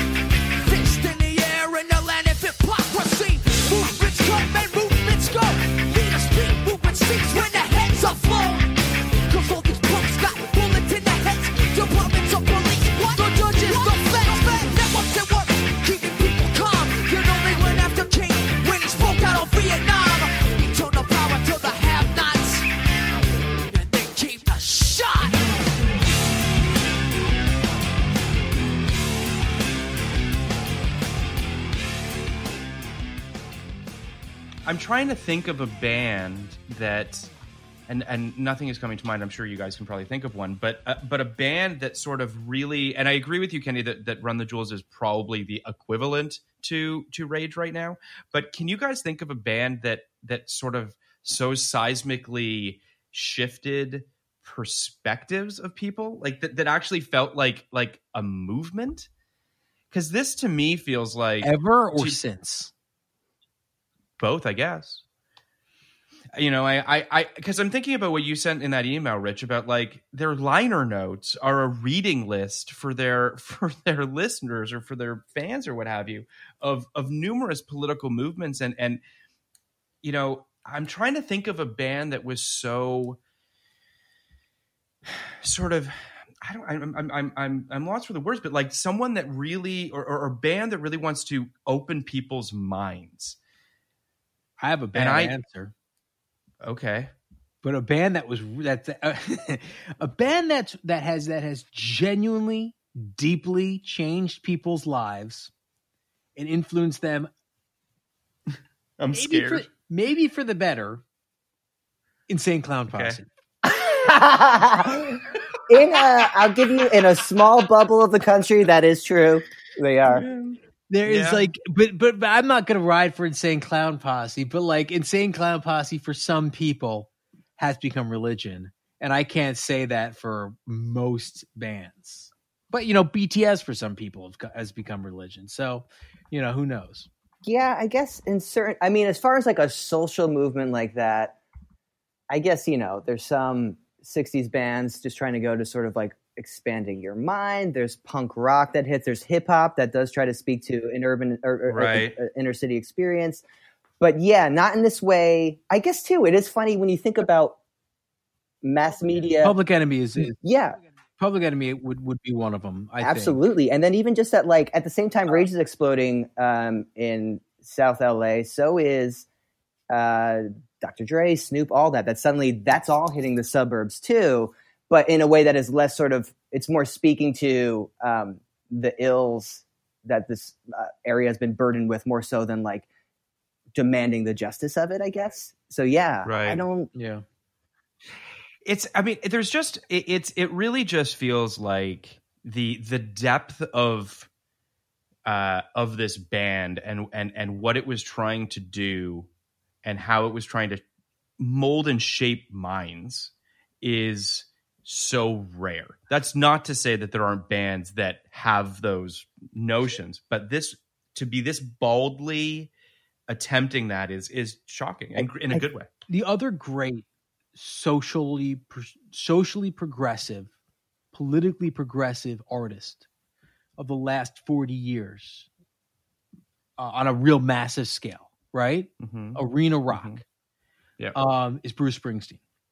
Mm-hmm. But Bruce, who I love and adore, was too subtle.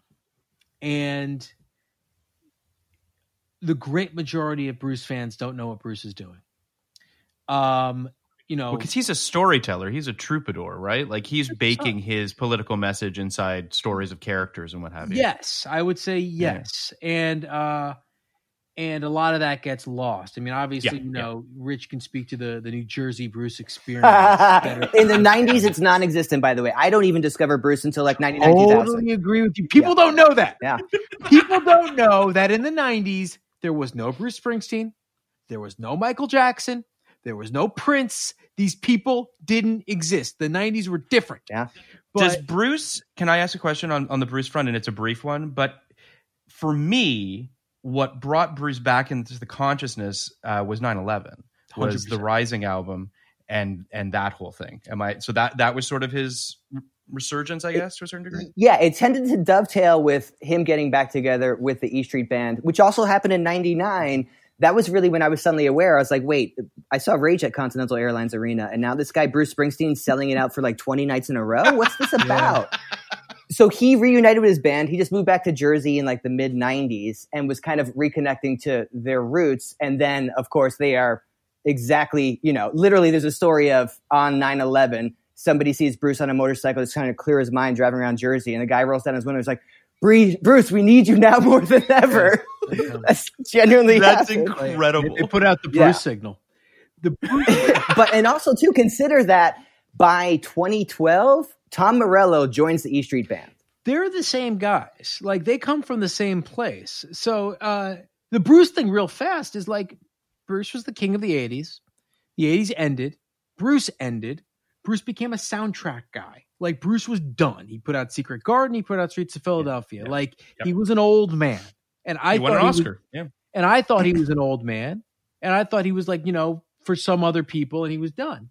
And then the only little hint before 9/11 that Bruce was back was High Fidelity. When John Cusack calls upon his like muse, and John Cusack in that movie to me was just like, that's who I want to be. That's the coolest thing you can be. When he's like, Bruce is his man, the same guy who like shits on these other like bands who I think are cool. Like, all right, there might be something to this Bruce thing. 9/11 hit. And then the other Bruce thing that happened was that all those mid 2000s bands, Arcade Fire and the Killers and all of those guys were like, we're trying to beat Bruce Springsteen. Yeah. Like that's our guy. And I think that led to a real, that led to like people listening to Nebraska again, like things like that really, kind of solidified him. But the Bruce, I agree that Killers album, Sam's Town, which is like basically just a Bruce Springsteen. They were trying album. to do a Bruce album. Yeah. Which then tees up the next Bruce album, which is Magic, which is it's a really solid album. But like that is that's when those two things He's been putting out good shit for the last 20 years. Yeah. I agree. Yeah. And what's funny too is, speaking of the way in which Rage predicted the 21st century, they did like 2 covers in the 90s before the Renegade or the cover album. They would of course do Fuck the Police. And they do, out of nowhere, The Ghost of Tom Joad, which is not a hit Bruce song. And they're keeping it alive. Like, no, this is the guy. This is the guy. Sure enough. That's really interesting. I didn't know that they Bruce covered was always the guy. And Bruce was also the guy. And this is like endemic in New Jersey, where they have no idea what he's talking about. Like, just like, like Paul Ryan's a patron saint of oblivious Rage fans. Like, Chris Christie is like a Bruce lifer. Like, Chris Christie was at every one of the 20 shows at Continental Airlines Arena in the first row, looking like me with a fucking headband on, with a fucking bandana around his head like Bruce, with it, freaking out. And Chris Christie, stands. I think he objectively, I think he knows. He's like, I don't really get him. I just know he gets me going. But that's all of New Jersey. Like, New Jersey doesn't get Bruce, and it's a weird kind of paradox. Well, some folks in Jersey get Bruce, but you're right. It's ultimately, having come from there, I'm still surprised it's a blue state. I think that's totally that point holds for sure. Yeah. But also there was a great reference, Canadian Bacon, the one Michael Moore scripted movie. There's, these sort of like idiot redneck in Canada, or they're headed to Canada to start a war. It's like John Candy. And they are to pump themselves up. They're singing Born in the USA, but they don't remember the verses, which are anti-Vietnam. It's just fucking genius. Yeah. It's like that's it's really, it is. Thank Do God you think Bruce that's part of what's part of what's great about Bruce? No, I think you don't think so? It depends that that he can be heard by a Republican and a Democrat, and somehow they have takeaways from both sides. I think that's part of why Bruce is popular. That's what I'm but saying. I don't think that makes him great. I think Bruce is putting out the best music Bruce can put out. And it all comes from the exact right place.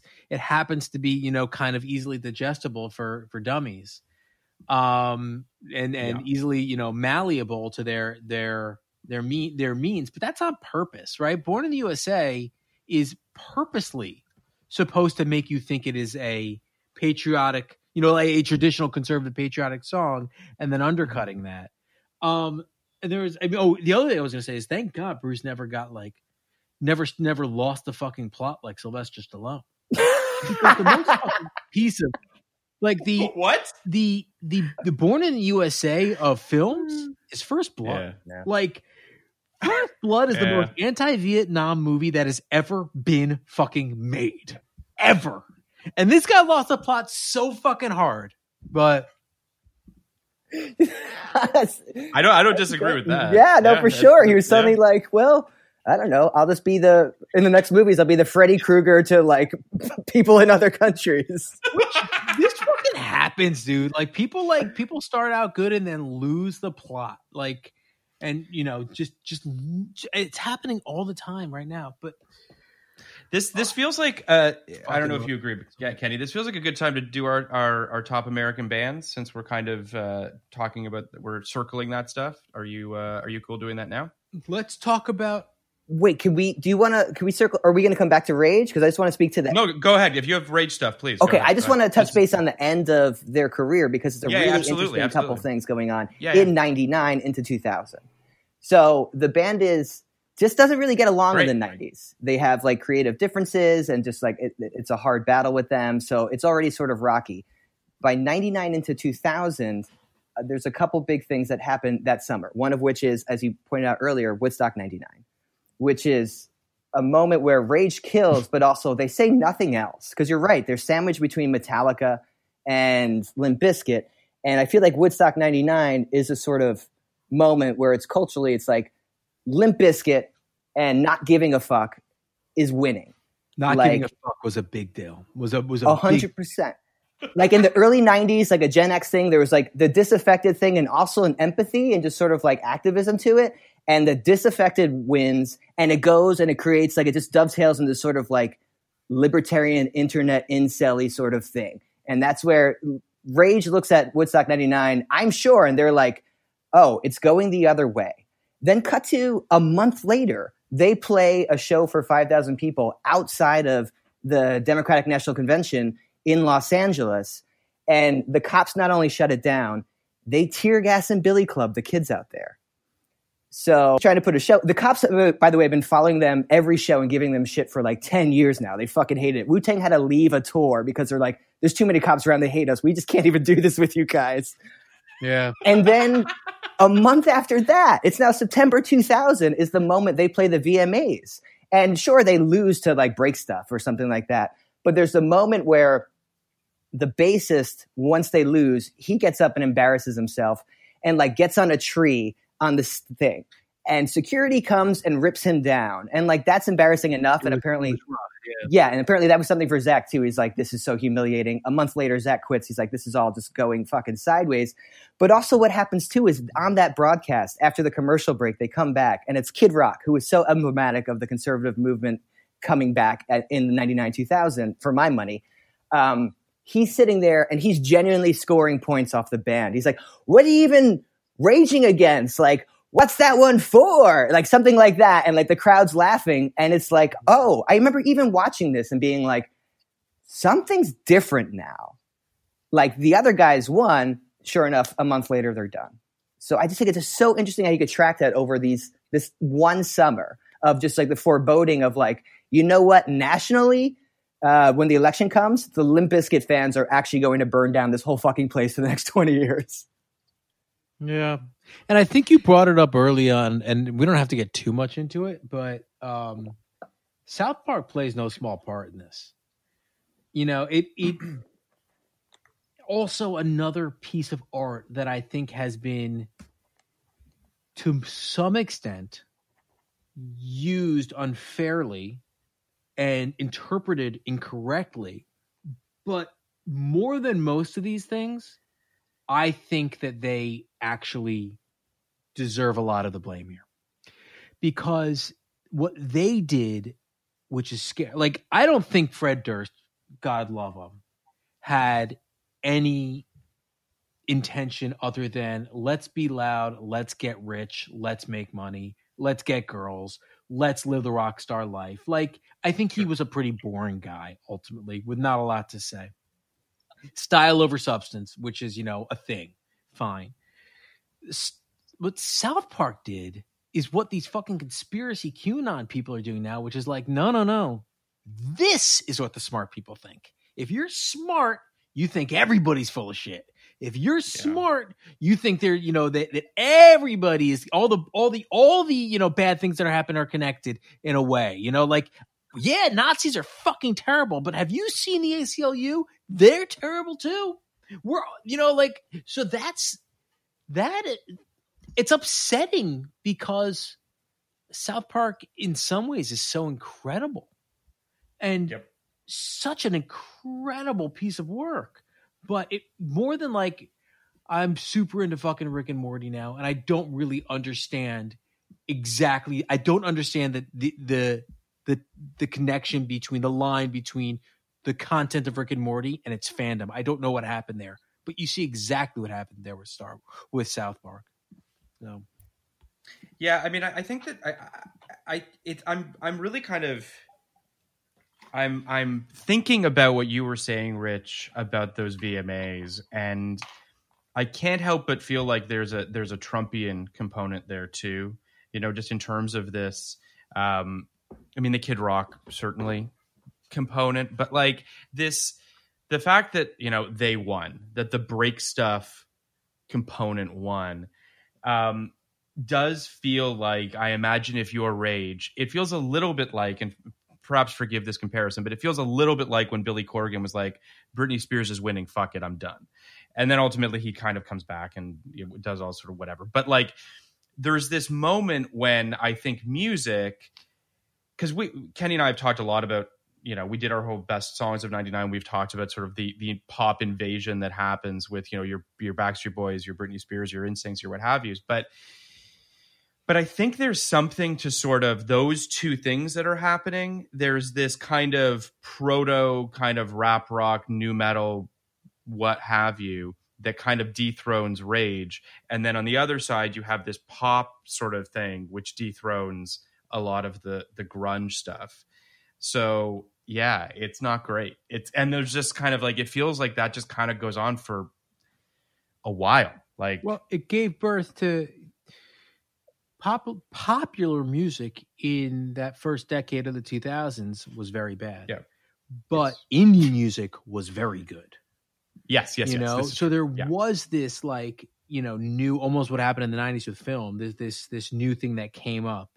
And now I think popular music is pretty good, frankly. But Yes, I agree. Go ahead. I think it's a point well made, and I think 100%. Just to rephrase it, because I think you make a great point. But like, yeah, I wouldn't say they quit because of external factors. Like, I'm sure it didn't help, but I don't think they were like, we can't be the number one band anymore. Let's get out of here. I think if they got along, they would have kept going and would just be playing clubs for the next 10 years if they really wanted to. But just they were lightning in a bottle, and the Rage was often pointed at each other, I guess is the hackiest behind the music way I could put it. We were the machine all along. You want to you want to get into the top five, but I'm as per my want, I can't just keep it to 5, and I want to discuss the entire history of American bands. So oh Jesus, I have 6, but I have like 40. I have 4 because I was going to steal one of yours for 5. I was so in my own head about this one. Well, all right. So since you guys, I have a 5, but I'm going to just throw out a bunch of bands, some that I think won't be on anyone's list but must be mentioned, and then my honorable mentions. Are you? You must be joking. You're co-opting the entire spectrum of American music and then saying, oh, you guys can talk about them later? This is the only time we're going to do this. This is the only time we're going to do this. All right. Here are some bands that didn't make my list but must be mentioned when you talk about the greatest American rock bands. Because they get mentioned when you talk about the greatest American rock bands. The Grateful Dead and Fish. Aerosmith. The Eagles. The Doors. CCR, Creedence Clearwater Revival, right? Red Hot Chili Peppers, who I have a lot of thoughts on. Tom Petty and the Heartbreakers, The Strokes, Vampire Weekend, and Heart. Does anyone have any thoughts about these bands before I continue? I mean, I know one of them is on your list, Phil, and I won't say which one. It's not actually. Good for you. Okay. Thanks. See, this is what I love about what you've done is you've cut the legs out of anyone that wants any of these bands to There's be no in their chance top you guys 5. want any of those bands. Those bands come on. You guys are too cool. Anyway. Point is, I think that, yeah, I mean, I think a lot of those bands feel like kind of your go-tos, your Tom Petty's, your Grateful Dead's. Like, I get why those bands mean a lot to generations that aren't necessarily ours. Yeah. I won't give you my honorable mentions. I understand what you're saying. We'll just go straight to it with that. But the other, the two I wanted to like just highlight are The Strokes and Vampire Weekend. Who I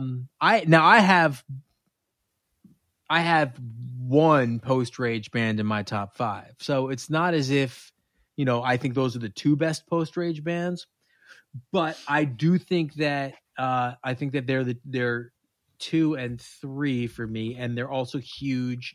And maybe the Killers you could put in that group too.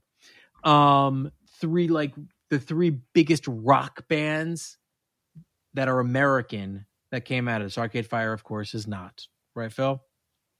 That's correct. They are Canadian. They're Canadian. So you guys have any thoughts on those 3 bands? I think what's interesting about Vampire Weekend is there's a similarity to Rage only because that's another band where like they came right out of the box with their own sound. That wasn't like the most unique thing. It had that sort of Paul Simon-y thing in Talking Heads, but it was just so well defined immediately. Now that's really hard to do. And then to grow beyond that, which they could and Rage never did. Yeah, I mean, I think that I remember when I heard there was a band called Vampire Weekend, I was like, I like vampires. So I was like, I'll right? I was like, who doesn't love those things? So, I mean, I'm not even kidding. I was like, vampires in the title. I'll check this out. Maybe they're like a cool goth band. And then I listened to them and I'm like, there's like no vampires here. This is false fucking advertising. But it is weekend music. There is weekend the best weekend music. I think that I really love. I think their third album is a straight up masterpiece. But I love the band. I love the Strokes and I love the Killers. I think that the band that's in my top 5 we'll talk about later. But it's interesting that American rock music is on life support.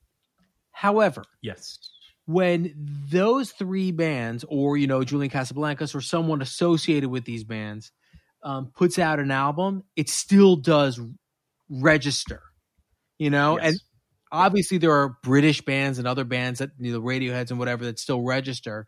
The other band I would put on is LCD Sound System, which is not really a band, but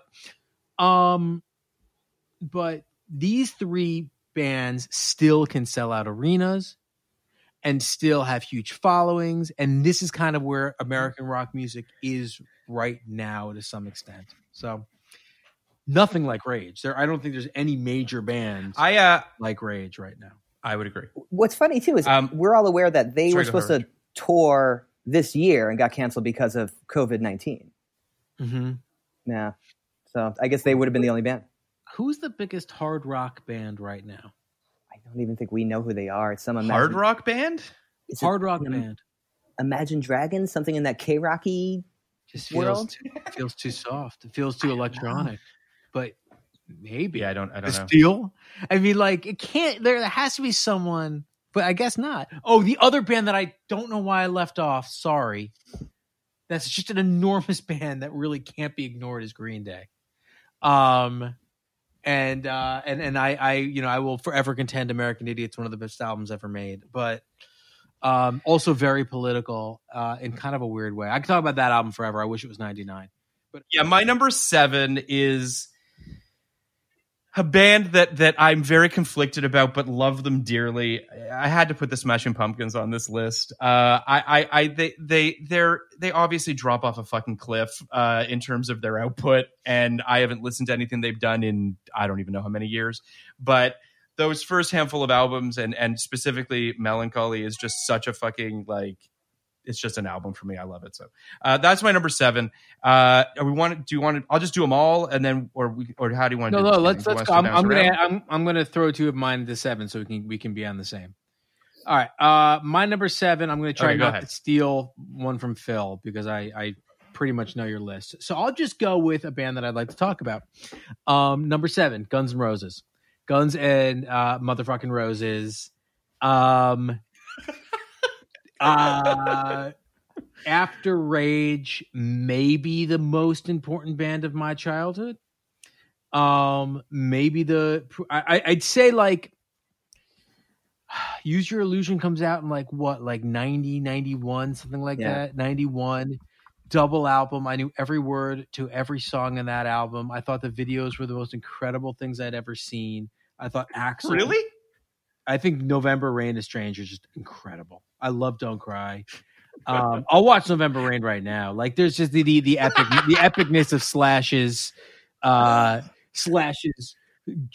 guitar solo outside the church chopper chop with the chopper. Like that is cinema. I got to say one thing about that though, and it drives me kind of crazy, but I love it, is that the church that he walks out of is gigantic. Yeah. The church that he's standing outside of is fucking tiny. Yeah, it doesn't make any. You got him. You got the goof. The goof. It's a goof. It's a goof. It's a goof. Stephanie Seymour couldn't have been more perfect. Yeah, she's great. I just love that band. I really like. I think that like the waiting for Godot aspect of when are they going to come back? When is Axl going to come back? Is like has been this like incredible 25-year like mystery thing we've had, and Axl's really one of our last great true rock stars. Can I also ask a question? Do you guys think there's an album of our generation anyway that was more mythologized than Chinese Democracy? Wow, yeah. Like an album. There's one. Is it? Yeah, what there's is it? one. It's not our childhood, but there's only one album that is as mythologized as that album, and it's Once Upon a Time in Shaolin. Oh wait, what's the story behind that? Yeah. That's the Wu-Tang album they just the put out. Wu-Tang one that fucking Shreki. Oh yes. That they put out one copy of and sold to that monster for like $6 million. Yeah, and like no one is ever going to hear it, but it's a full fucking album. Like that is like, to me, that's the holy grail. And I think there's a deal where they can't play it for like, he can't play it for like 75 but it's just like years. Yeah. The thing about Chinese Democracy was that it became the stuff of myth. Like people would talk about it in hushed tones. Like no one knew what was on it. And I love that of all the bands, it's Guns N' Roses. Like there's no way that album could possibly meet the expectations. Like those guys aren't making us like The Wall. And it was, or I mean, I guess they kind of did with Use Your Illusion, but and he's recording it during the time where he's fired the entire band. He's just like, he's in like pop culture jail for just being a wife beating monster. And just he goes through like 20 bucket heads at that point. I actually, it's so true. Hey, do you think there were more than one guy out of the bucket? Oh, okay. So there was only one bucket head. Do you know what he's talking about? There was one bucket head, but there was that role was. Wait. You have to explain to Phil who Buckethead is. Oh, okay, Phil. So after Axl takes over control, he flames out in like 93. Disappears. I actually wrote about this for Vice too. I covered the Estranged video and just talking about how it is. The band is so toxic at that point, and the video is so bloated and stupid, and yet also reconciling how cool I think it is too. Yeah, there's something about it that hits your brain. But so Buckethead was one of many sort of like stand-ins for Slash that Axl hired over the years. It was a rotating cast of people he would fire. He couldn't keep anybody around. It's just sort of, it's just that is not who Buckethead is, even though it is. Yeah, so but Buckethead wore a KFC. Phil, we're not there yet. Yeah, so by the early 21st century, around 2010, they start playing shows, just playing old stuff. Buckethead literally has eyes cut out of a KFC bucket. That's his shtick. He's like a bad Primus reject. That's fantastic. Phil, just Google him. You won't believe what this motherfucker looks like. Yeah, I will. That was that. And Buckethead, by the way, was like, I'm not saying he was great, but like Buckethead was a credible rock guitarist. Like he was just a guy you got if you like needed a guitar. Yeah, it's worth Googling. I think Buckethead put out something deranged like 80 solo albums. Oh my God. I'm looking at Buckethead right now. The KFC, he's amazing. Buckethead's actually kind of terrifying, guys. Nah, he's silly. Don't worry. Don't be scared of him. He's silly. He's a silly guy. He's a silly guy. He's like, you know. Thanks for telling me not to be scared of him. All right, moving on, Kenny. What's the next bands? Wait. All right. So Rich, you just have 4? I have 4 or 5. I have one that's just a favorite band, and then 4 that I love. And also I wanted to push myself to be like, not just my 5 favorite American bands, but ones that I love. And also I think just had a sort of like profound positive ripple effect in some ways too. But my number 5 is just so selfish. It's just Pearl Jam. I'm obsessed. I've seen them 54 times. So, what? That's your 5. I'm going to say my 6 is Bruce. We already talked about him. Yeah, he's my 6 too. And my Bruce and the E Street Band. I think that's it's important to say Bruce and the E Street Band is different from like Prince and the Revolution. Prince plays every one of his instruments. Like he writes every fucking part in his music. Like the Revolution plays shit live, but that's not really what Prince is. So Prince doesn't count, but Bruce does because Bruce is part of a band. My number 5 is the answer to this question pre-1990. It's the obvious answer. They're just the best American band before 1990. The only one that could stand up to the British bands. It's the Beach Boys. And they're on my list. They're higher on my list. They're the only ones that actually put out an incredible album that could stand up with the Beatles albums and the Stones albums and the Led Zeppelin album. And that's Pet Sounds, which is perfect beginning to end. And they also wrote the best song ever, God only knows. So they deserve a lot of credit. And I love the Beach Boys, but I was always a little embarrassed that the Beach Boys were considered to be the best American band up until 1990.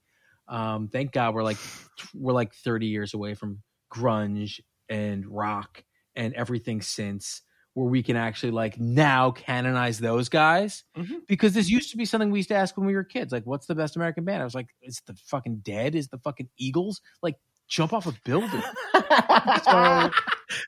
So, my number 5 is Nirvana.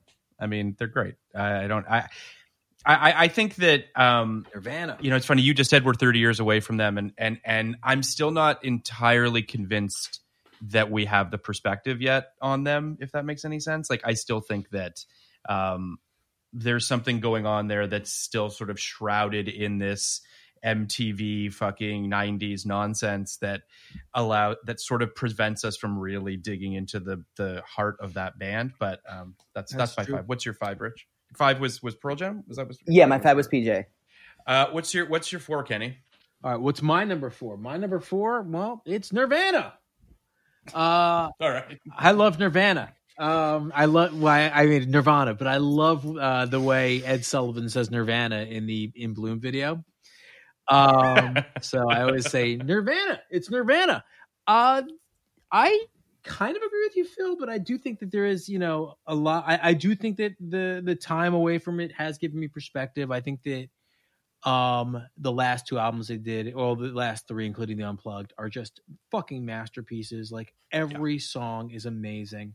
The first 2 are fine. I do think that actually brings them down. Like, I think Bleach and Incesticide are fine. Fine, yeah. So they've got good songs. They have good songs, but I think they're fine. And so I think we're talking about 2 unbelievable albums and one incredible live album. So the breadth is just not there, but absolutely love the band. Very important to me. My number 4 is the Yeah Yeahs. Whoa! Yeah. I like it. I fucking love them. I think that they're also a band that doesn't want to stand still. I don't really love Mosquito. I think it's kind of a bit of a mess. But those first 3 albums, the breadth of what you see from Fever to Tell to It's Blitz. I just they're also like one of the best live bands. She's just the fucking coolest. What's the middle album? Because I didn't realize there was one in between those 2. What's the Show Your Bones? Oh, right. All right, yeah. You're right. Yeah, Show Your Bones. That was a fantastic run.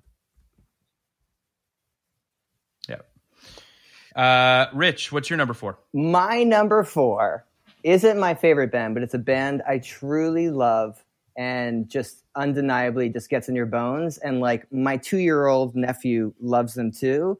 The Ramones. There's just something about it. They have a ton of classic songs. There's no one record I point at, like, you got to hear this end to end, but it just occupies the space. And it's the face of the whole thing. They're just ugly, weird guys from Queens. can barely play with horrible and it voices. just horrible speaking just voices. grating in every way. They're the only people to ever look better when drawn on The Simpsons than in real life. And yet it's just, you can't, the KKK took my baby away, just so many of those, just the bands that they birth. They're like, get a guitar and go do this. And an incredible thing.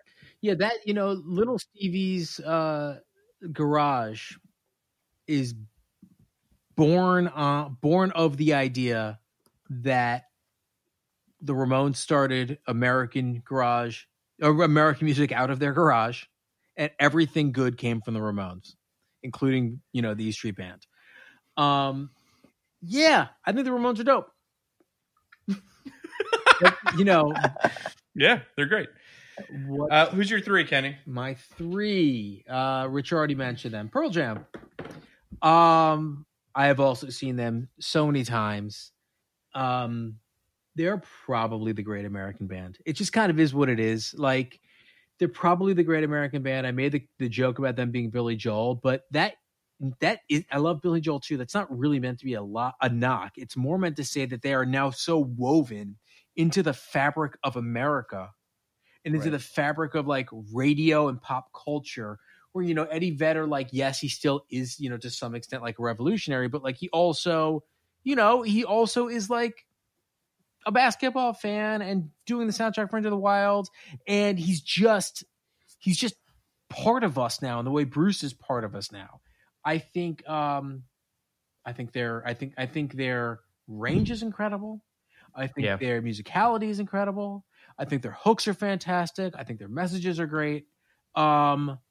Rage has always spoken to me. When Rage, and the weird thing, when around 2000, because Rage never really went away, around 99, 2000, but Rage went from being a band that I loved and my friends loved and people loved to all of a sudden realizing, oh no, everybody feels this way about them. Like, everybody is crazy about this band. So, and pointedly, they're above Nirvana for me. And I do think that they are, one, a better band, two, a more important band, and three, like, truer to their ideals. And I will.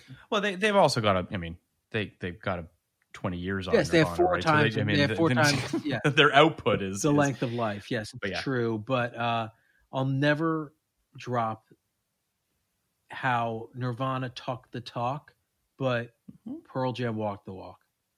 Yeah, so, I agree. I think too. My number three. Sorry, go ahead. Go ahead. Speak to Pearl Jam, and I won't go nuts on this, I promise. But just like, I agree with everything you said, and then also too, there's just something about the fact that, like, huge rock band, and again, like, on message with everything Rage is doing and all that, but also just like mental health and their approach to these conversations that you get a lot of out of Nirvana, some lyrically, poetically, and some in interviews, but especially I feel like Pearl Jam is just like, as far as like depression and working through it, they were doing a thing that made it okay for little boys to own that part of themselves, which is on top of just being so ripping. And Jesus, Kenny, after this, I can't wait to email you all the New York shows I went to and just make sure you're at all of them too. Yeah. But yeah, just like, especially on top of the fact that like just 5 perfect records, then a couple of good ones that it gets spotty, but just like, what a fucking band. Yeah. What are we on? 3 for Rich or 3 Phil's 3, I believe. Yeah, it's my number 3. Mine is the Beach Boys. We talked about the Beach Boys already. There's not much more to say other than I'll just say this. The Beach Boys was a band that there are a couple bands that I was introduced to by my parents that, we're all kind of introduced by our parents to some degree or another. But California, is it what is the summer one with them on the cover with the beach? It doesn't matter. Anyway, long story short, there's an album of theirs that my mom played. The Beach Boys constantly. Summer album? Yeah, okay. And it just I don't know. It's one of those things where there's just a positive association with how happy it made my mom. Like that this band, which is just truly like joy personified, right? Like it's just how do we make it feel good and everything's going to be fine. Ironically, because no one has ever been more like depressed. No one has ever been more taken by depression than Brian Wilson. Of course. But no, that's it. It's interesting. Like it's like creating is one of the best ways to combat depression. 100% for sure. Yeah, I mean, there's a lot of externalizing and a lot of figuring out your ways through it, and obviously he did to a certain degree through his music. But it's just that the association that I have with the band is just so positive, and I can only assume that was infectious to so many people. Like it's just another band, Pearl Jam. I mean, they were my first concert. I'm sorry, Beach Boys were my first concert. Another band that didn't exist in the 90s. They were a joke band. They were a novelty band. They were on Full House, and they put out Kokomo. And I was embarrassed for 15 years that the Beach Boys were my first concert. Now I feel great. But yeah. Rich, you have a number 3? Yeah, what's your 3, Rich? My number 3, okay, I am also a huge Nirvana fan for all the reasons you guys cited, and yet they are not on my top 5 list as far as what I think, for my money, just the funnest or just exactly what my sort of, what does it for me about rock and roll, the Pixies. Nice. Sure. I think they have a couple perfect records. I think they just invented the sort of loud, quiet thing and also perfected it pretty early on. Yeah. Some of the songs, I mean, I feel like in pop culture, the biggest ball dropped in the 90s was not giving Where Is My Mind a music video. Like, they had to make Fight Club to give Where Is My Mind the video it deserved. Yeah. It is just, it should be the biggest song of all time. I love the Pixies, but as a kid growing up in New York, I didn't know they existed. Same. I only heard about them in Cobain interviews. Mm-hmm. I didn't get a Pixies record until them and Sonic 2000. Youth. I didn't know they were. I only knew about those two bands through Kurt Cobain. Yeah, Sonic Youth. I guess they had MTV videos. I had a record in like '94, but even so, it was like there are these bands that are the cool guys think are cool. Yeah. And Pixies, I had no access to until college. Yeah. My access to or at least my introduction to the Pixies was I used to go to this. I guess you would say it was a club night, even though like I didn't really go to clubs. But they would constantly play "Here Comes My Man." Like that was just a song that was like, it's fucking great. But it's a song that people could dance to. It's a pretty poppy song. It's kind of an outlier on that album in the sense that like it doesn't have some sort of like vicious guitars going on in it. But that was sort of my entry point. And then I bought Doolittle there. But yeah, I mean, it's a great band. Yep. What's your 2, Kenny?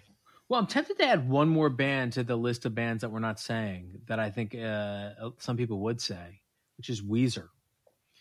I think that at least when I went to college, there was a pretty large subset of music dorks who just thought Weezer was the coolest thing of all time. And Rivers also has that Tom Morello thing where like, smart guy, right? The guy went to Harvard. So there was another element where we're like, this is, all right, if you're a real smart guy, you're not into Rage, maybe you'll be into Weezer. So, Weezer's its own thing, and maybe we can even talk about them in a future episode because they're endlessly fascinating to me. What has happened with that band? He goes to Harvard between the Blue Album and Pinkerton.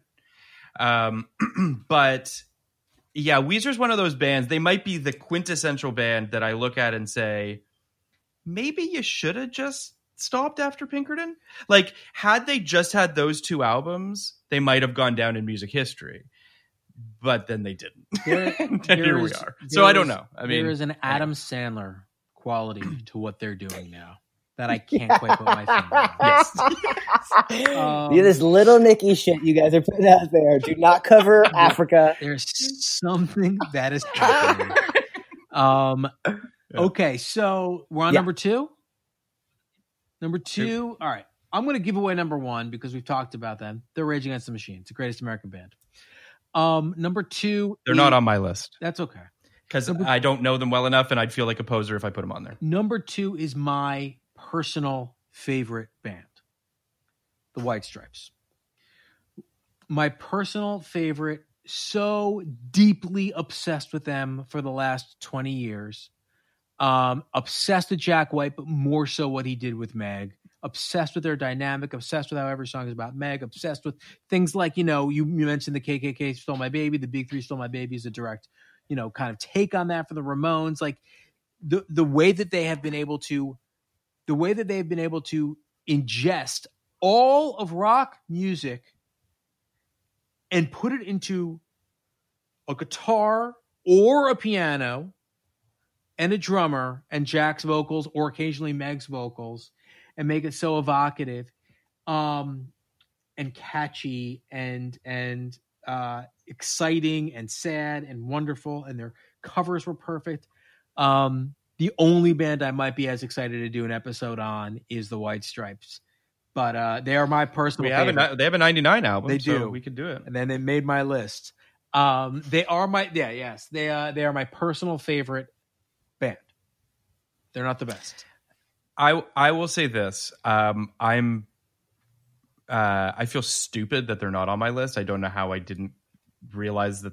I just didn't put two and two together. For whatever reason, I did some research and I didn't see them, and they should be on my list. They'd absolutely be on my top 7 or 8 bands for sure. They're another band that also, to their credit, similar to the Yeah Yeah Yeahs and similar to a lot of bands, didn't want to stand still, right? That he kept putting some sort of a new limitation on the way that they constructed or that he constructed music for each album, which makes each album feel special in its own way and groundbreaking in its own way for that band. They're endlessly fascinating. The brother-sister thing is absurd and wonderful. It's just, I don't think that Jack White has done anything since that's as compelling or interesting. Not as compelling, but still he does really, good stuff, really but good shit. Yeah. I don't mean to dismiss it, but like it's the White Stripes felt bottle. like it's like it's like the White Stripes are lightning in a bottle. Like I think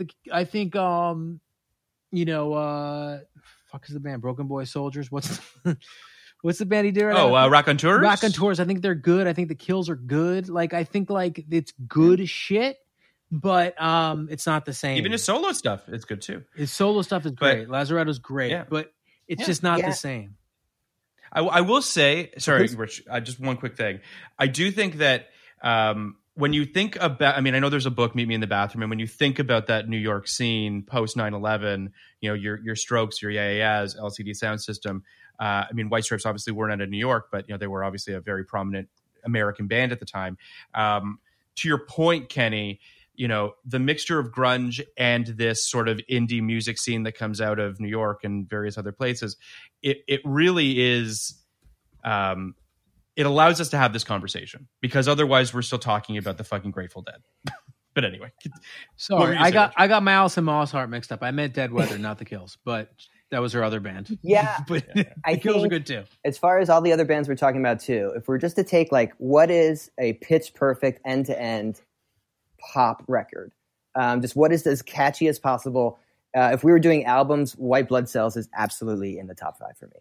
There's just something about it where it's like the Blue Album or Nevermind or whatever. It's just like something magic happened here. The moment it starts, it's undeniable. Yeah. Yep. My number 2 is Pearl Jam. One last thing on the White Stripes, which is just fucking madness to me. Seven Nation Army is like the biggest song of the last 20 years. That's madness to me. It's great. But it is. Seven Nation Army is like fucking Satisfaction, which is insane. You know what it is too? Is every parent I know who has kids around like 8 or 10 or 11, or like I volunteer for a camp that teaches kids instruments too, and some of them come in having had lessons. The first thing you learn on every instrument is Seven Nation Army. If you're playing on the drums or easy. It's just like that's what it is in the culture now. It is the first thing you learn. That's amazing. Yeah, it's crazy. I also I'll say this too. I remember when what's the name of the album with Dead Leaves on the Dirty Ground? White Blood Cells. That album comes out, and I bought that album, and I was like, "This is fucking great." But then Elephant was like a fucking that was I just remember people talking about that album within the weeks that it came out as this is the masterpiece. This is a defining fucking album. And it's a perfect album. There isn't a bad song on that album.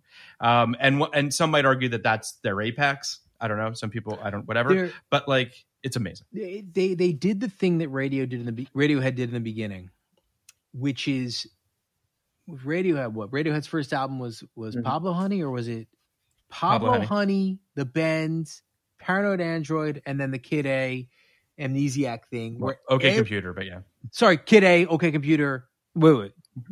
Paranoid Android is not. You called it Paranoid Android. Paranoid Android is called OK Computer. Got it. Yes. Every subsequent album had a higher and higher bar, and they managed to exceed it every time. I don't know if you think Amnesiac did. I do. I thought Amnesiac's the fucking greatest. But like those first four, you're just like, wait. Yeah. This is shit I've never heard before. Particularly Kid A, which I think is an impossible achievement after OK Computer. And that happened with Elephant, because White Blood Cells was so hot but so out of nowhere for the mainstream audience. Yes. Elephant was amazing. Icky Thump was the next one, right? Or was it Get Behind Me, Satan? I can't remember. I think Blue. I think it's Get Behind Me, Satan. Get Behind Me, Satan, and then Icky Thump, and these things were incredible. I'm too excited. Sorry. Never apologize for that. All right. So my number 2 is Pearl Jam. We've talked about it a bunch, but I just want to, for my 2 cents worth on the band. I think Vitalogy is fucking incredible. I think that they're a band that can make a song like Spin the Black Circle and put Better Man on the same album. Like that to me those are the two sides of Pearl Jam, and that's unbelievable. And not a lot of bands have the gears that they have, and show the things that they can do within one album. I would argue that that's why Nirvana, which didn't get to do what perhaps they might have been able to do, who knows, but they kind of felt like they had one lane. And Pearl Jam started off feeling that way, I think, to a lot of people. And then quickly with Versus and Vitalogy showed everyone like, no. There's a whole bunch of shit that we can do. There's so many lanes to 10, but I hear you. Yeah. That was your 2? That was my 2. Got it. What's your 2, Rich? It just means so much for me to be around such enormous Pearl Jam fans. This is the best morning of my quarantine. Thank you so much for this experience. If you guys want to take an hour break and just do 10 more episodes later today about all these bands, I'm happy to. Okay, so my number 2 is definitely Rage Against the Machine. And also, part of that is just that, like, I wanted to also have some hip-hop on here. I feel like that's, besides the Beastie Boys, as far as, like, ones that were just transformative for me. I love Wu-Tang, but it just doesn't get to that place for me. But, I mean, Rage, just to look at what they accomplished and the way they did it, and just how there's nothing like it, and it just doesn't age. It's just it's timeless in a way that it feels weird to say. It's just an incredible achievement, and just like, 4 people get in a room and it's just a rocket. Love it. Yeah, it's great. What's your 1, Kenny? I said my 1 already, so I'm going to use my time differently. Some other bands that we made my honorable mention. I'm pretty sure I know what Phil is.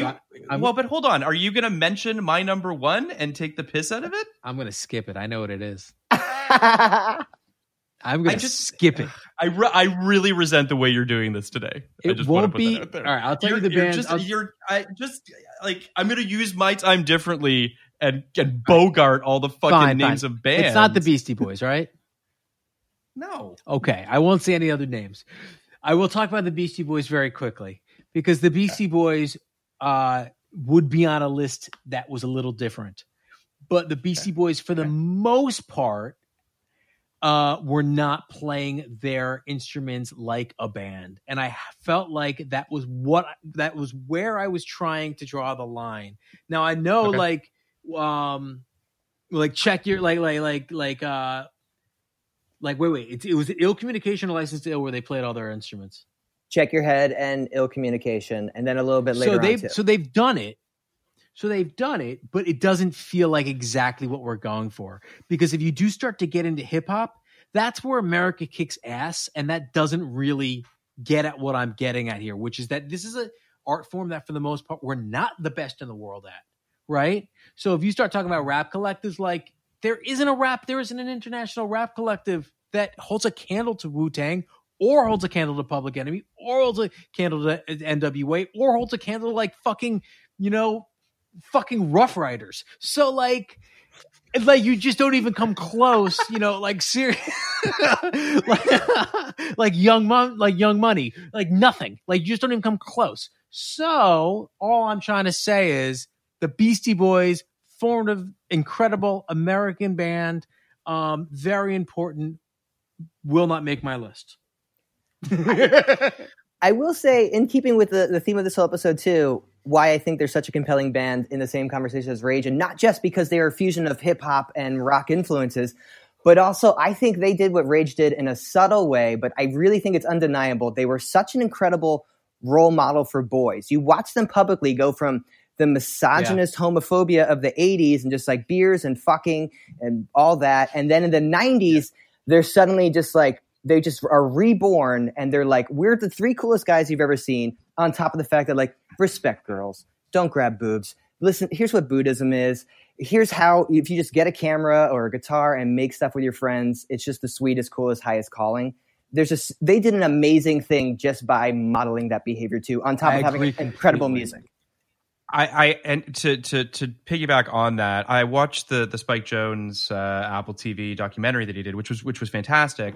And there was a moment in it that I love, and I'm paraphrasing it, so forgive me. But there's a moment when one of them, and forgive me, I don't know their names.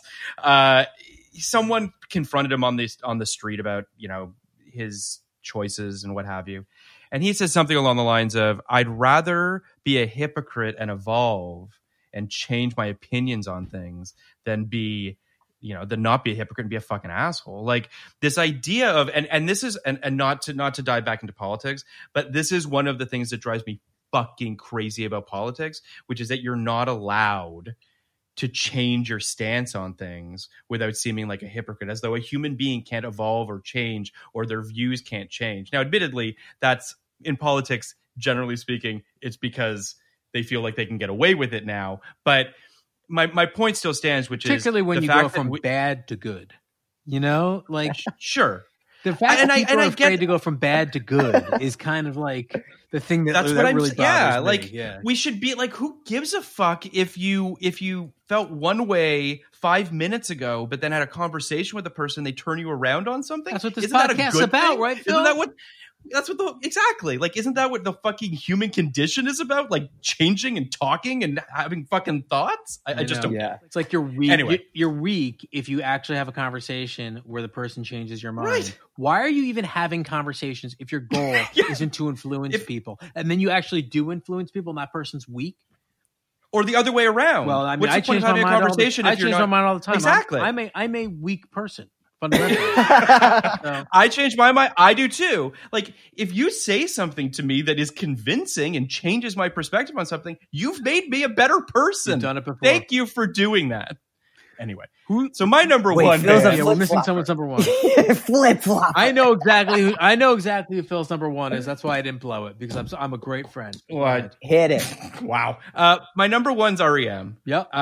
Which I think is, they're one of those bands that also feels like an evolution from an indie band to a fucking arena band to ultimately, hanging up their spurs, losing their drummer, continuing to do what they're doing. I also just think that there are a couple of their albums, specifically Automatic for the People, that was so influential to me. Like, it's one of those transportive albums where when I put it on, it takes me back to 1994, I think, when it came out. I love the sort of the poetic lyricism of Michael Stipe's lyrics. I just think that they're one of those bands that kind of got their due, but was always in the conversation, it felt like, with U2. Like, it always felt like those were the two bands that were kind of like going up against each other. And U2 just seemed to get a little more love, it felt like, than REM did. And yeah, I don't know. I feel like they did really groundbreaking stuff for themselves. Obviously, Michael Stipe is a huge humanitarian and produced like Being John Malkovich and Ghost World, and like he's the fucking man. Like, Also one of so the first out I just think there's rock stars, you know, like out and proud from Yeah. more or less the beginning. So I think that was really important too. it's just there's just a lot there. They're one of those bands that just similar to Pearl Jam, where like a deep discography that you could literally spend, you know, decades podcasting about if you wanted to. And they're also like, they're good guys and their music it makes you feel good. I'm not a big fan of Shiny Happy People, but some people really love it. Like, I don't know. I think they're great. No one likes that. REM is great. That was I don't almost- have much to say about REM. It was almost my number 5 as well, had I not gone with the personal pick of PJ, because for all those reasons, and just also it's a band, you forget how good they are until you put the record on, and you're like, oh, this Yeah, is flawless. I agree with that They too. kind of were a pioneer of college rock radio and alternative music. Yeah, Yeah. a queer kid in Athens, Georgia, fronting Athens, a band Georgia, in like- Eyeshadow.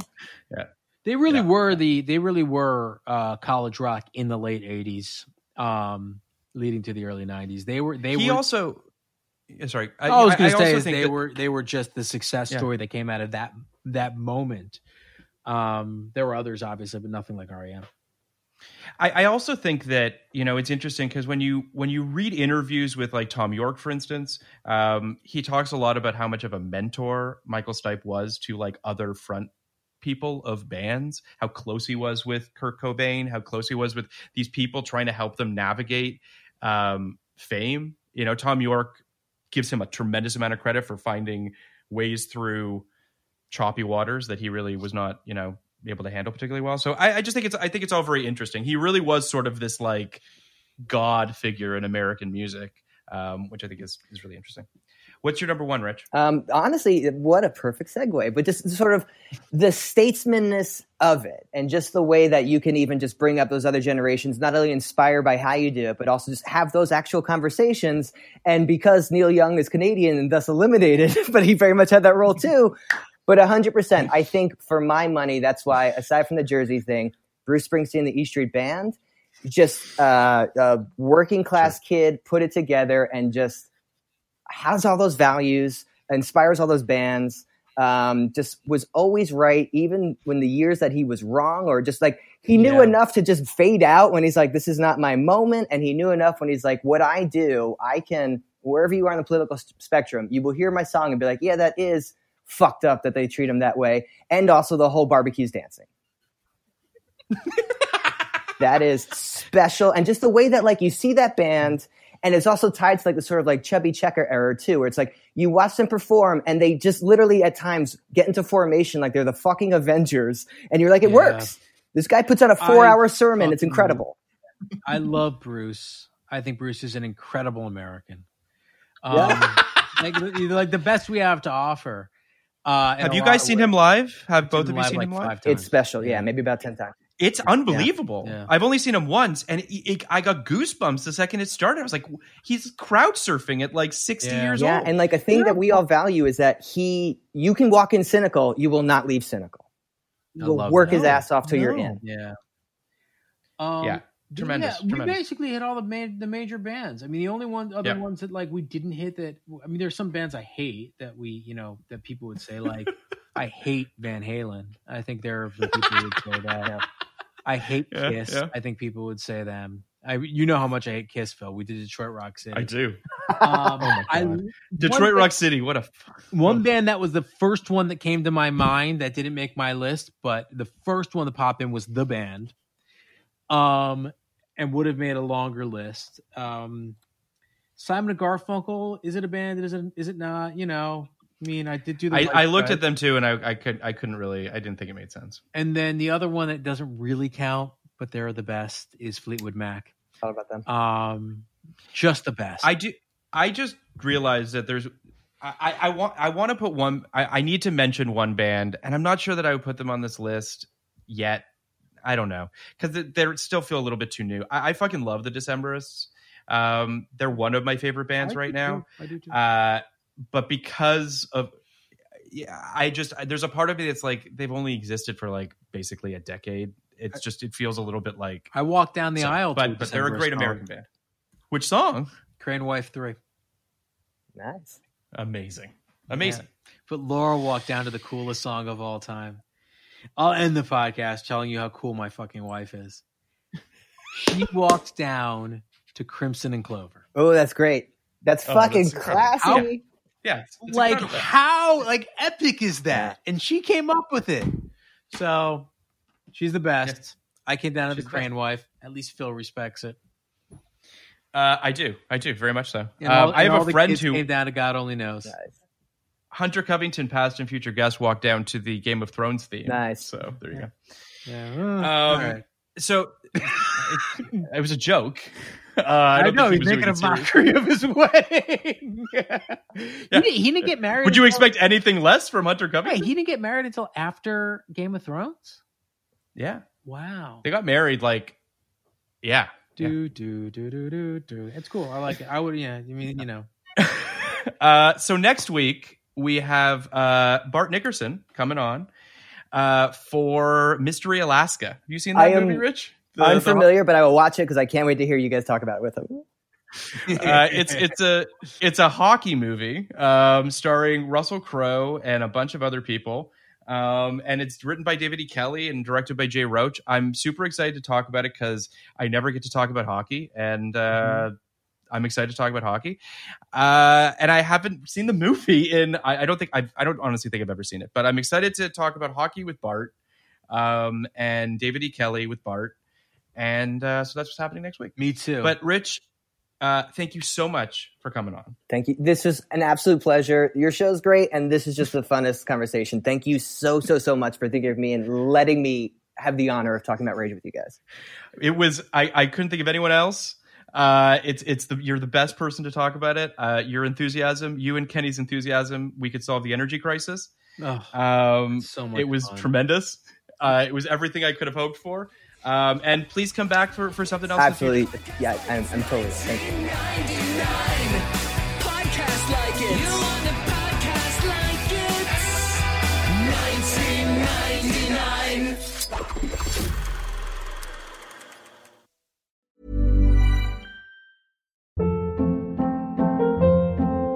Hold up. What was that? Boring. No flavor. That was as bad as those leftovers you ate all week. Keke Palmer here, and it's time to say hello to something fresh and guilt-free. Hello Fresh. Jazz up dinner with pecan-crusted chicken or garlic butter shrimp scampi. Now that's music to my mouth. Hello Fresh. Let's get this dinner party started. Discover all the delicious possibilities at hellofresh.com.